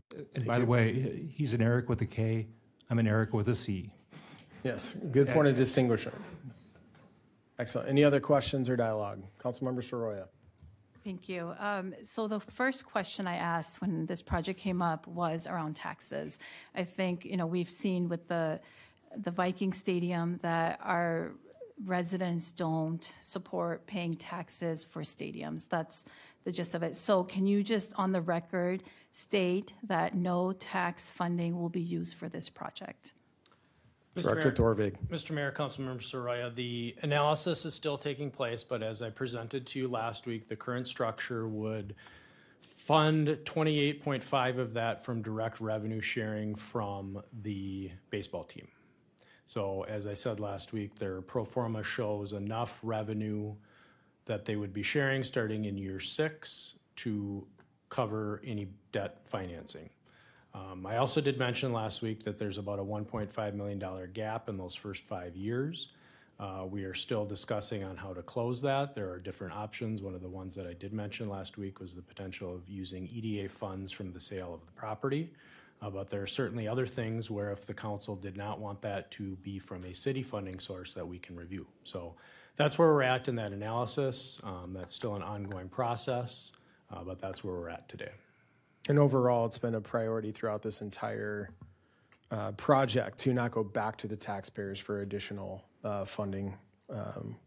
We believe there are tools available to us to secure this project. Additional follow-up? Yes, so do I understand correctly, you mentioned that there would be an apartment complex that would have a tax increase. Can you talk a little bit about that? Councilmember, can you explain that's what during the meeting. Increase. So will there be a tax increase to any residents specifically in Ward 1? Probably talking about tax abatement on the that's apartment. My concern. Yeah, so for the turf field financing, the mechanism that we're looking at is tax abatement, and it would be a $12 million bond, and there would be about a $1.3 million annual debt service to that.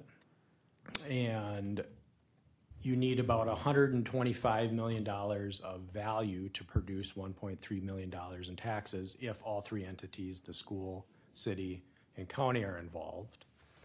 And the developer in our meeting last week has identified approximately $100 million of that in the West District. And so the question is, where do you find an additional $25 million of value to pay for that $1.3 million of debt service annually? And one of the options that we've discussed is capturing one of the new apartment buildings, which is not currently on the tax rolls because, or the building isn't because the value hasn't been fully realized because it just opened, but abating the new property taxes from that building and incorporating that into the district. As I said last week, you could abate any property to value up to that $25 million, but that was one single property. We felt that because it wasn't currently on the tax rolls, you're not taking from existing taxes being collected. So that's the option that we're looking at right now. Councilmember Soroya. Thank you. You mentioned something about acquiring people's properties for this project. Could you expand on that? Which property specifically are we seeking? Because I think there is some confusion around this, and I did mention this to our city attorney last week, where I was under the impression that there were individuals that were intending to retire, and that does not seem to be the case. So I would just like to know whose properties are we seeking for this project and who is going to be impacted? Because this is, again, in Ward 1. These are Ward 1 businesses, and my advocacy is for Ward 1 businesses. Mm-hmm. Director Thorvig.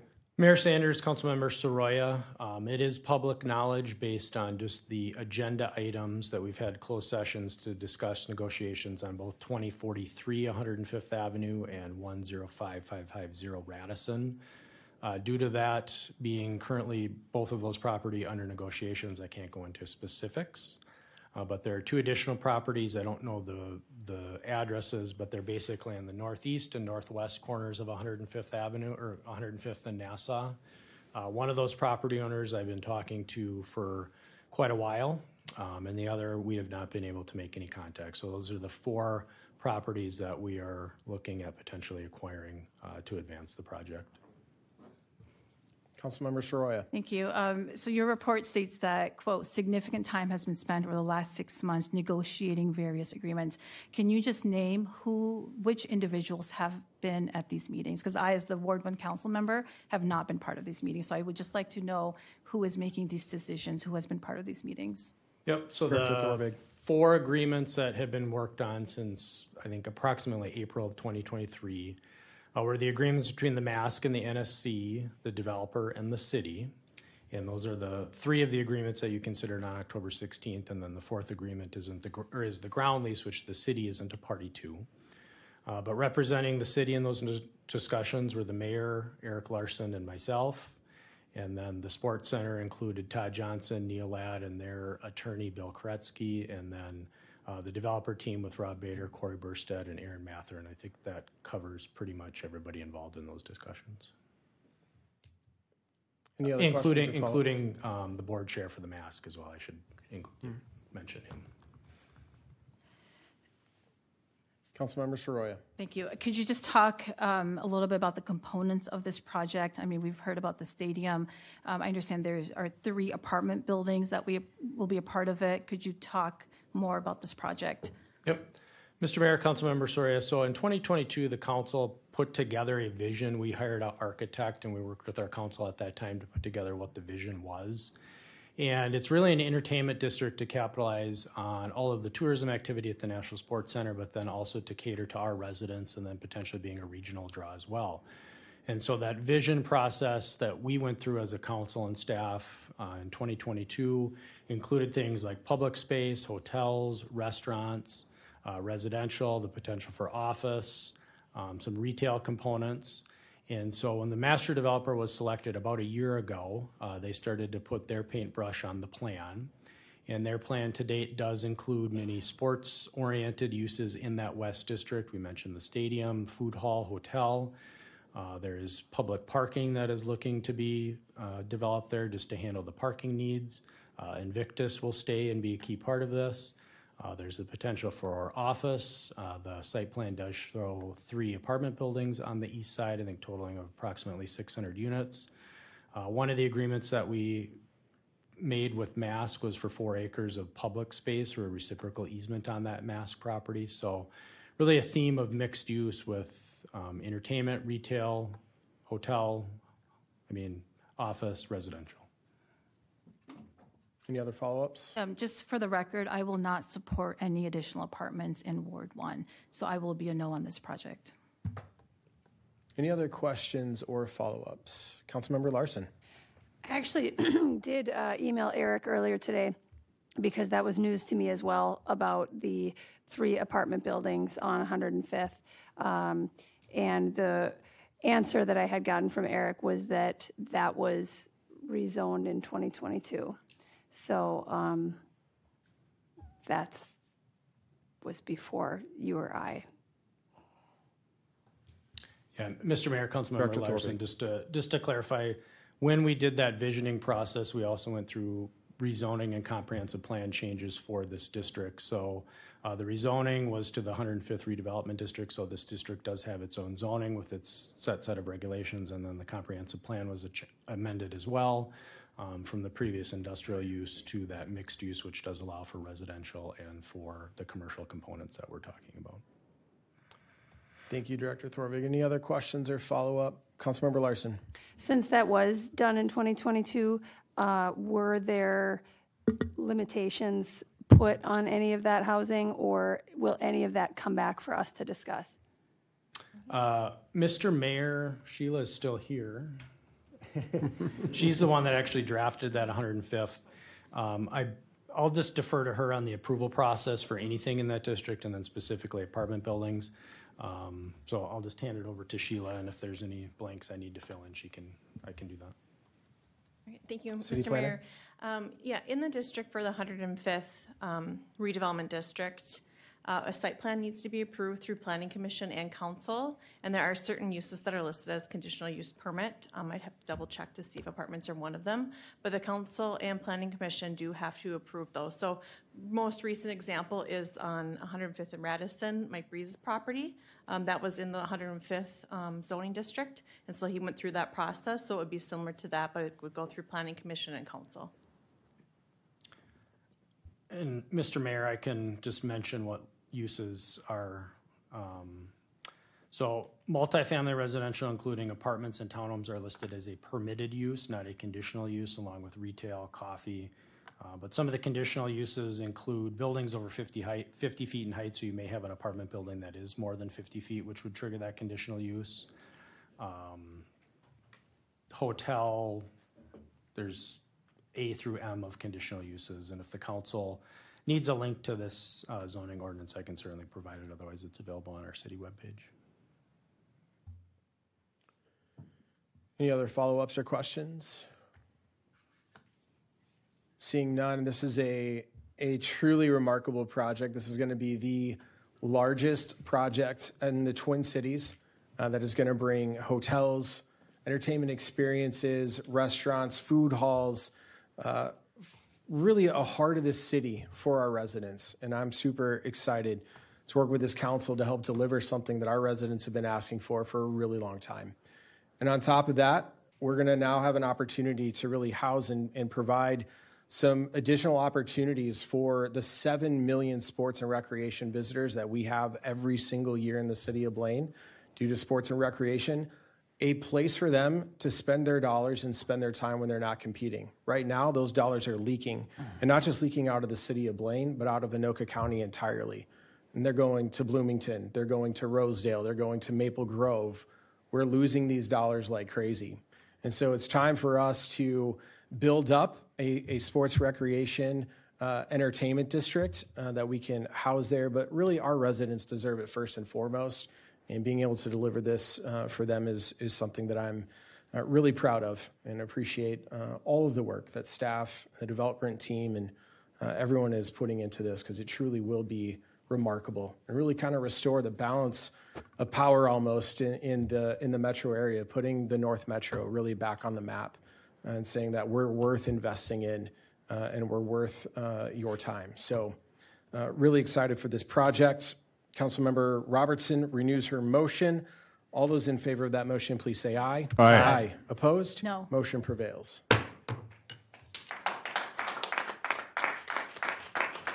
Next item on the agenda under administration is 11.2. And we will go to... I'll actually take this, All Mr. right, Mayor. perfect. Thank you, Director Thorvig. So, Mr. Mayor, last week the council approved I think it was a financing agreement, or I don't recall the exact title, but it was a funding agreement for with the National Sports Center related to the installation of those turf fields. And one of the components with that was the city providing up to $500,000 ahead of the potential bond issuance for work that you are seeing out there occur right now. And what this resolution is it's a resolution that allows for the city to be reimbursed for those expenditures if that bond financing is approved. So that up to $500,000 amount can be reimbursed back to the city if the city chooses to issue the $12 million in bond financing for the project. So with that, Mr. Mayor, I'll open it up for questions. Thank you very much, Director Thorvig. Members in motion, please. Move it. Moved by Councilmember Newland, second by Councilmember Robertson. Questions or discussion? Seeing and hearing none, all those in favor of that motion, please say aye. Aye. Aye. Opposed? No. That motion prevails. Next item is 11.3, certifying the 2023 delinquent utility accounts. We'll go to Director Zimmerman. Thank you, Mayor and Council. Excuse me. As authorized by Minnesota state statutes and the city code, the city council is being asked to consider authorizing the certification of delinquent utility accounts, nuisance abatements, and other special charges to Anoka County for collection with 2024 property taxes. The process protects the city by establishing The unpaid amounts is a lien on related properties, and the certification process also serves as the city's collection process. The total amount being requested for certification represents less than 2% of the overall utility charges for the year, with about 85% collected in the subsequent year. And with that, I'll stand for any questions. Thank you, Director Zimmerman. Members, a motion on 11.3. Moved by Councilmember Second. Robertson, second by Councilmember Massilia. Any questions or discussion? Seeing and hearing none. All those in favor of that motion, please say aye. Aye. Opposed? That motion prevails.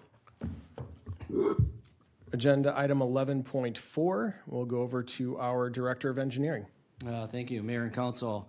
The council previously authorized the design and preparation of plans and specifications for the improvements at the intersection of Ulysses Street and 117th Avenue. That design is proposing to introduce a roundabout at this intersection to provide the best level of service and safety for the traveling public. The proposed improvements require purchasing of right-of-way. As you can see on the map attached in front of you, we are in need of a portion of permanent and temporary easements. And as such, staff has acquired an appraisal company to perform appraisals on these properties to best define the value of these parcels.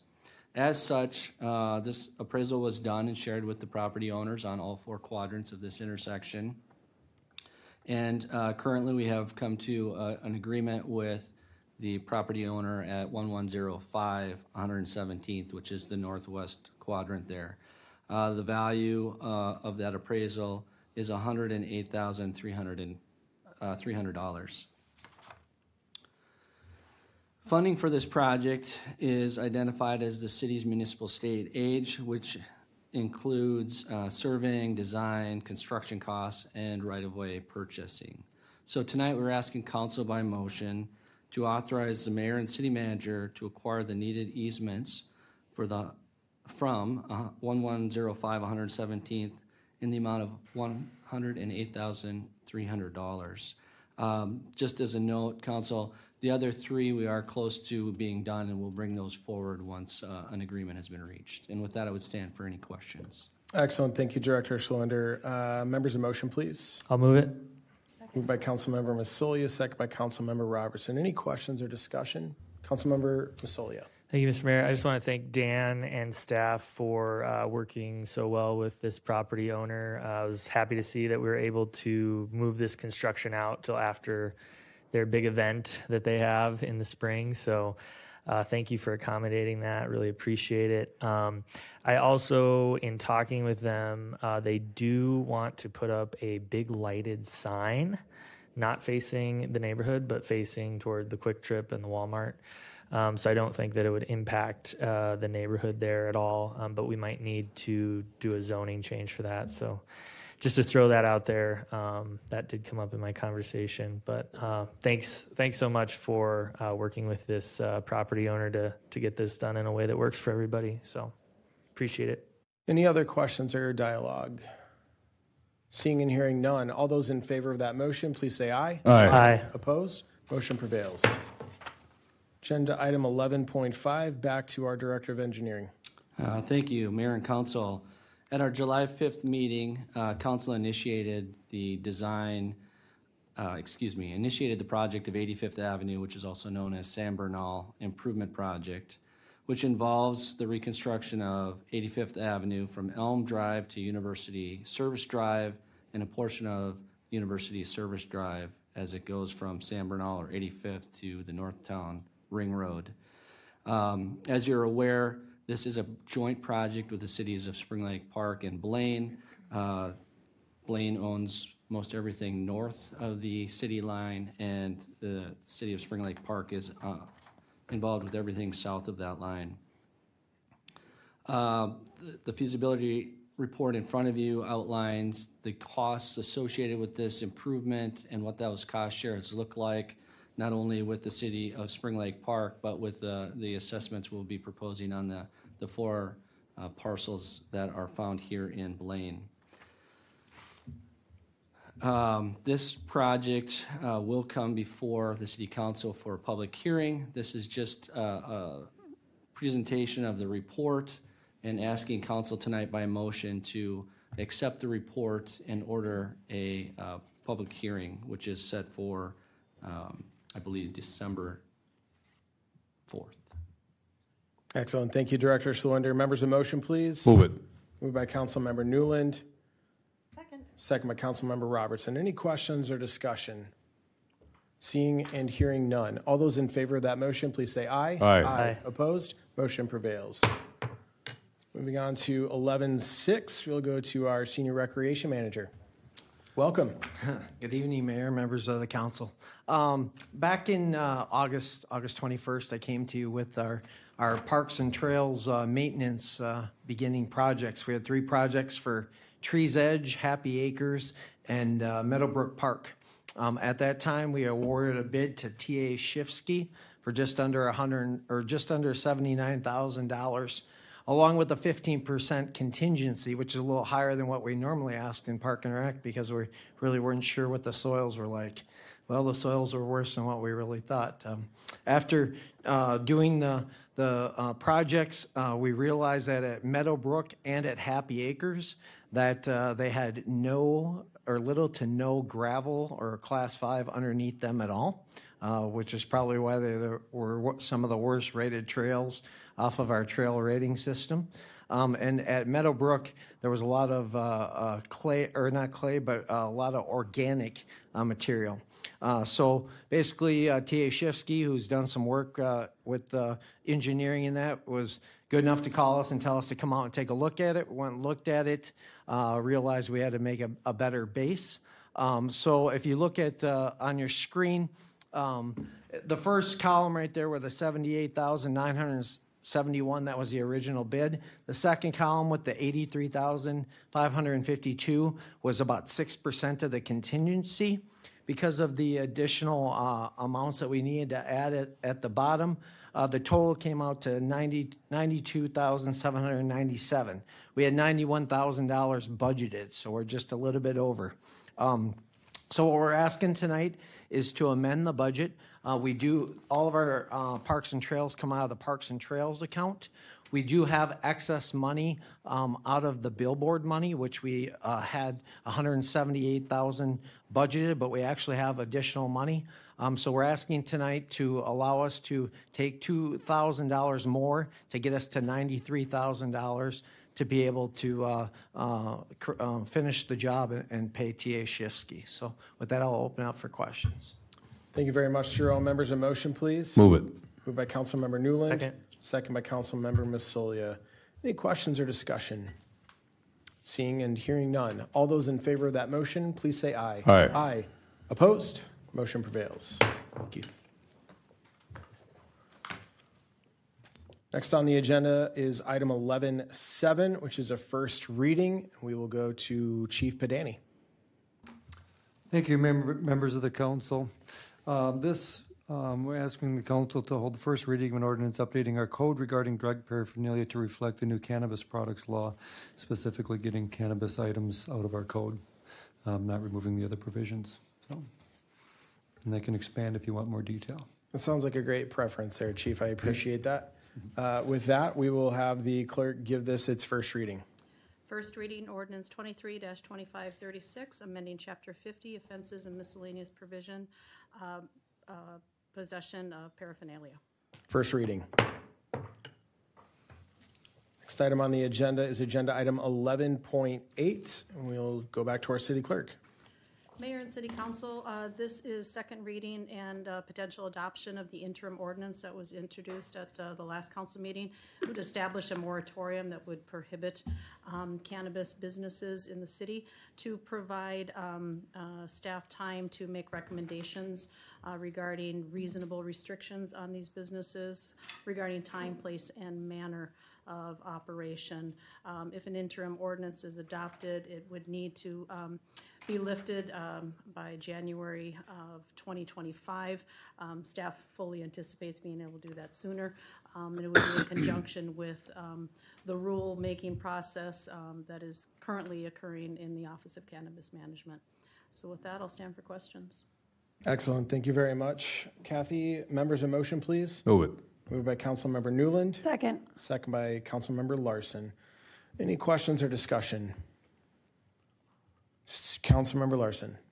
I think that this is great that we're discussing this and hopefully going down this direction. You don't have to be the first snowmobile on the lake. And I think we all kind of understand what that means. So seeing what happens in the rest of the state, giving it some extra time, it can't hurt. Thank you. Any other questions or discussion? Councilmember Soroya. Thank you. So at the last meeting during the public forum, we had some community members speak on this issue. And I know there were several questions that were raised, but I didn't get any follow-ups. I'm just wondering, one of the questions was about a study. So will there be a study that the city is doing, and will there be any cost to the city when we have this moratorium? And the other question, if I remember correctly, was is this going to impact local businesses who are already in the cannabis business? Is this going to impact them in any way? City Clerk. Mayor, Councilmember Soroya, staff will be conducting the study, so there would not, we don't anticipate any outside costs outside of staff time. Looking to other cities, other examples, League of Minnesota Cities, what they're doing as well. That'll factor into the recommendations that we make for council.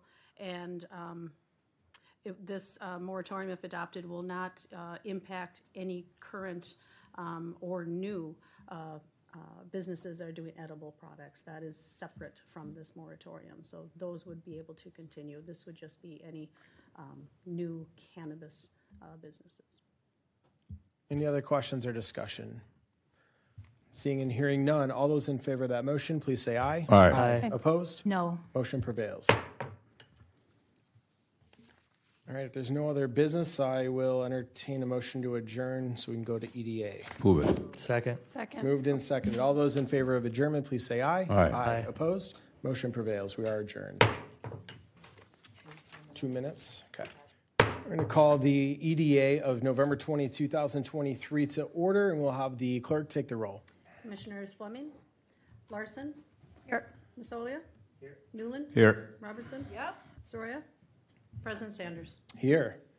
All right, I trust you all took a look at the minutes, and I'll accept a motion on approval of the October 16, 2023 minutes. Move it. Moved by Councilmember Newland, second by Councilmember Robertson. Any questions or discussion to those? Seeing and hearing none, all those in favor of the minutes of October 16, 2023, please say aye. Aye. Aye. Opposed? Motion prevails. New business 4.1 will go to Director Thorvig. Thank you, President Sanders and board members. This is an agreement extending an existing MOU that we have with Anoka County Economic Development. I trust that you've read your packet, so I won't go into a lot of detail, but economic development efforts at the county started in about 2017, and there was a committee that was formed and a study that was completed. And shortly thereafter, in 2019, an MOU was executed by all the cities in Anoka County to advance economic development efforts countywide. And that does expire in 2024. And they're requesting an additional year on that MOU. And within that additional year, the hope is that we would refresh and update the ideas and goals and everything that we put together almost 6 years ago now, and continue the advancement of Anoka County economic development. I will say that it was something that the county needed to do. If you look at what other counties are doing, this effort that we partook in, and I was a key part of that in 2017 to get this put together. And a lot of their efforts are around marketing, which are extremely important. I think we're all familiar with the challenges that we have as the North Metro, and any marketing efforts that can occur will help us and try to attract things that we may be losing to other parts of the metropolitan area. So that's a key factor that the county does provide through this initiative, among other things. So the MOU extends that through 2025, and with that, President Sanders, I'll open it up for any questions. Thank you, Director Thorvig. Commissioners, a motion, please. Move it. Moved by Commissioner Newland, second by Commissioner Masoli. Any questions for the Director?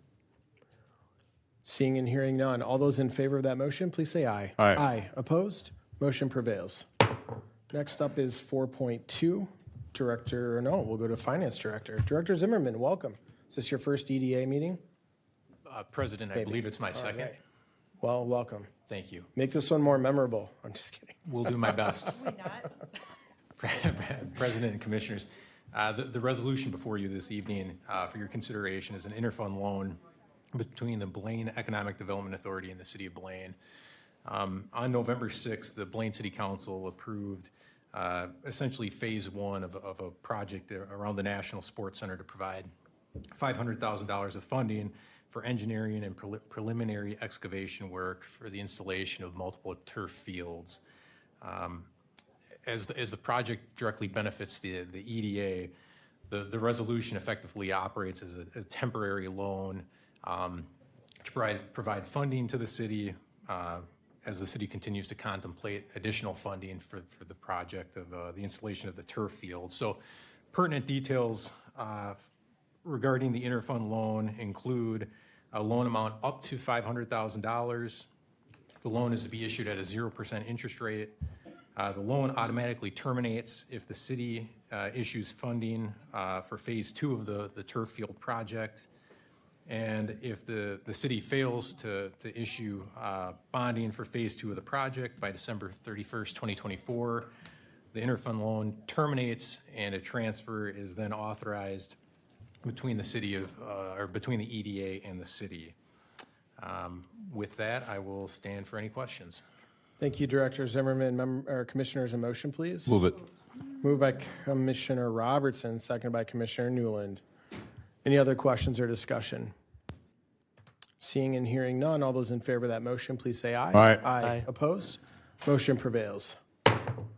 Director Thorvig, any other business for the EDA? All right. Seeing none, I'll entertain a motion to adjourn, and then we'll go back into closed session in Cloverleaf. Second. Moved and seconded. All those in favor of adjournment, please say aye. Aye. Aye. Opposed?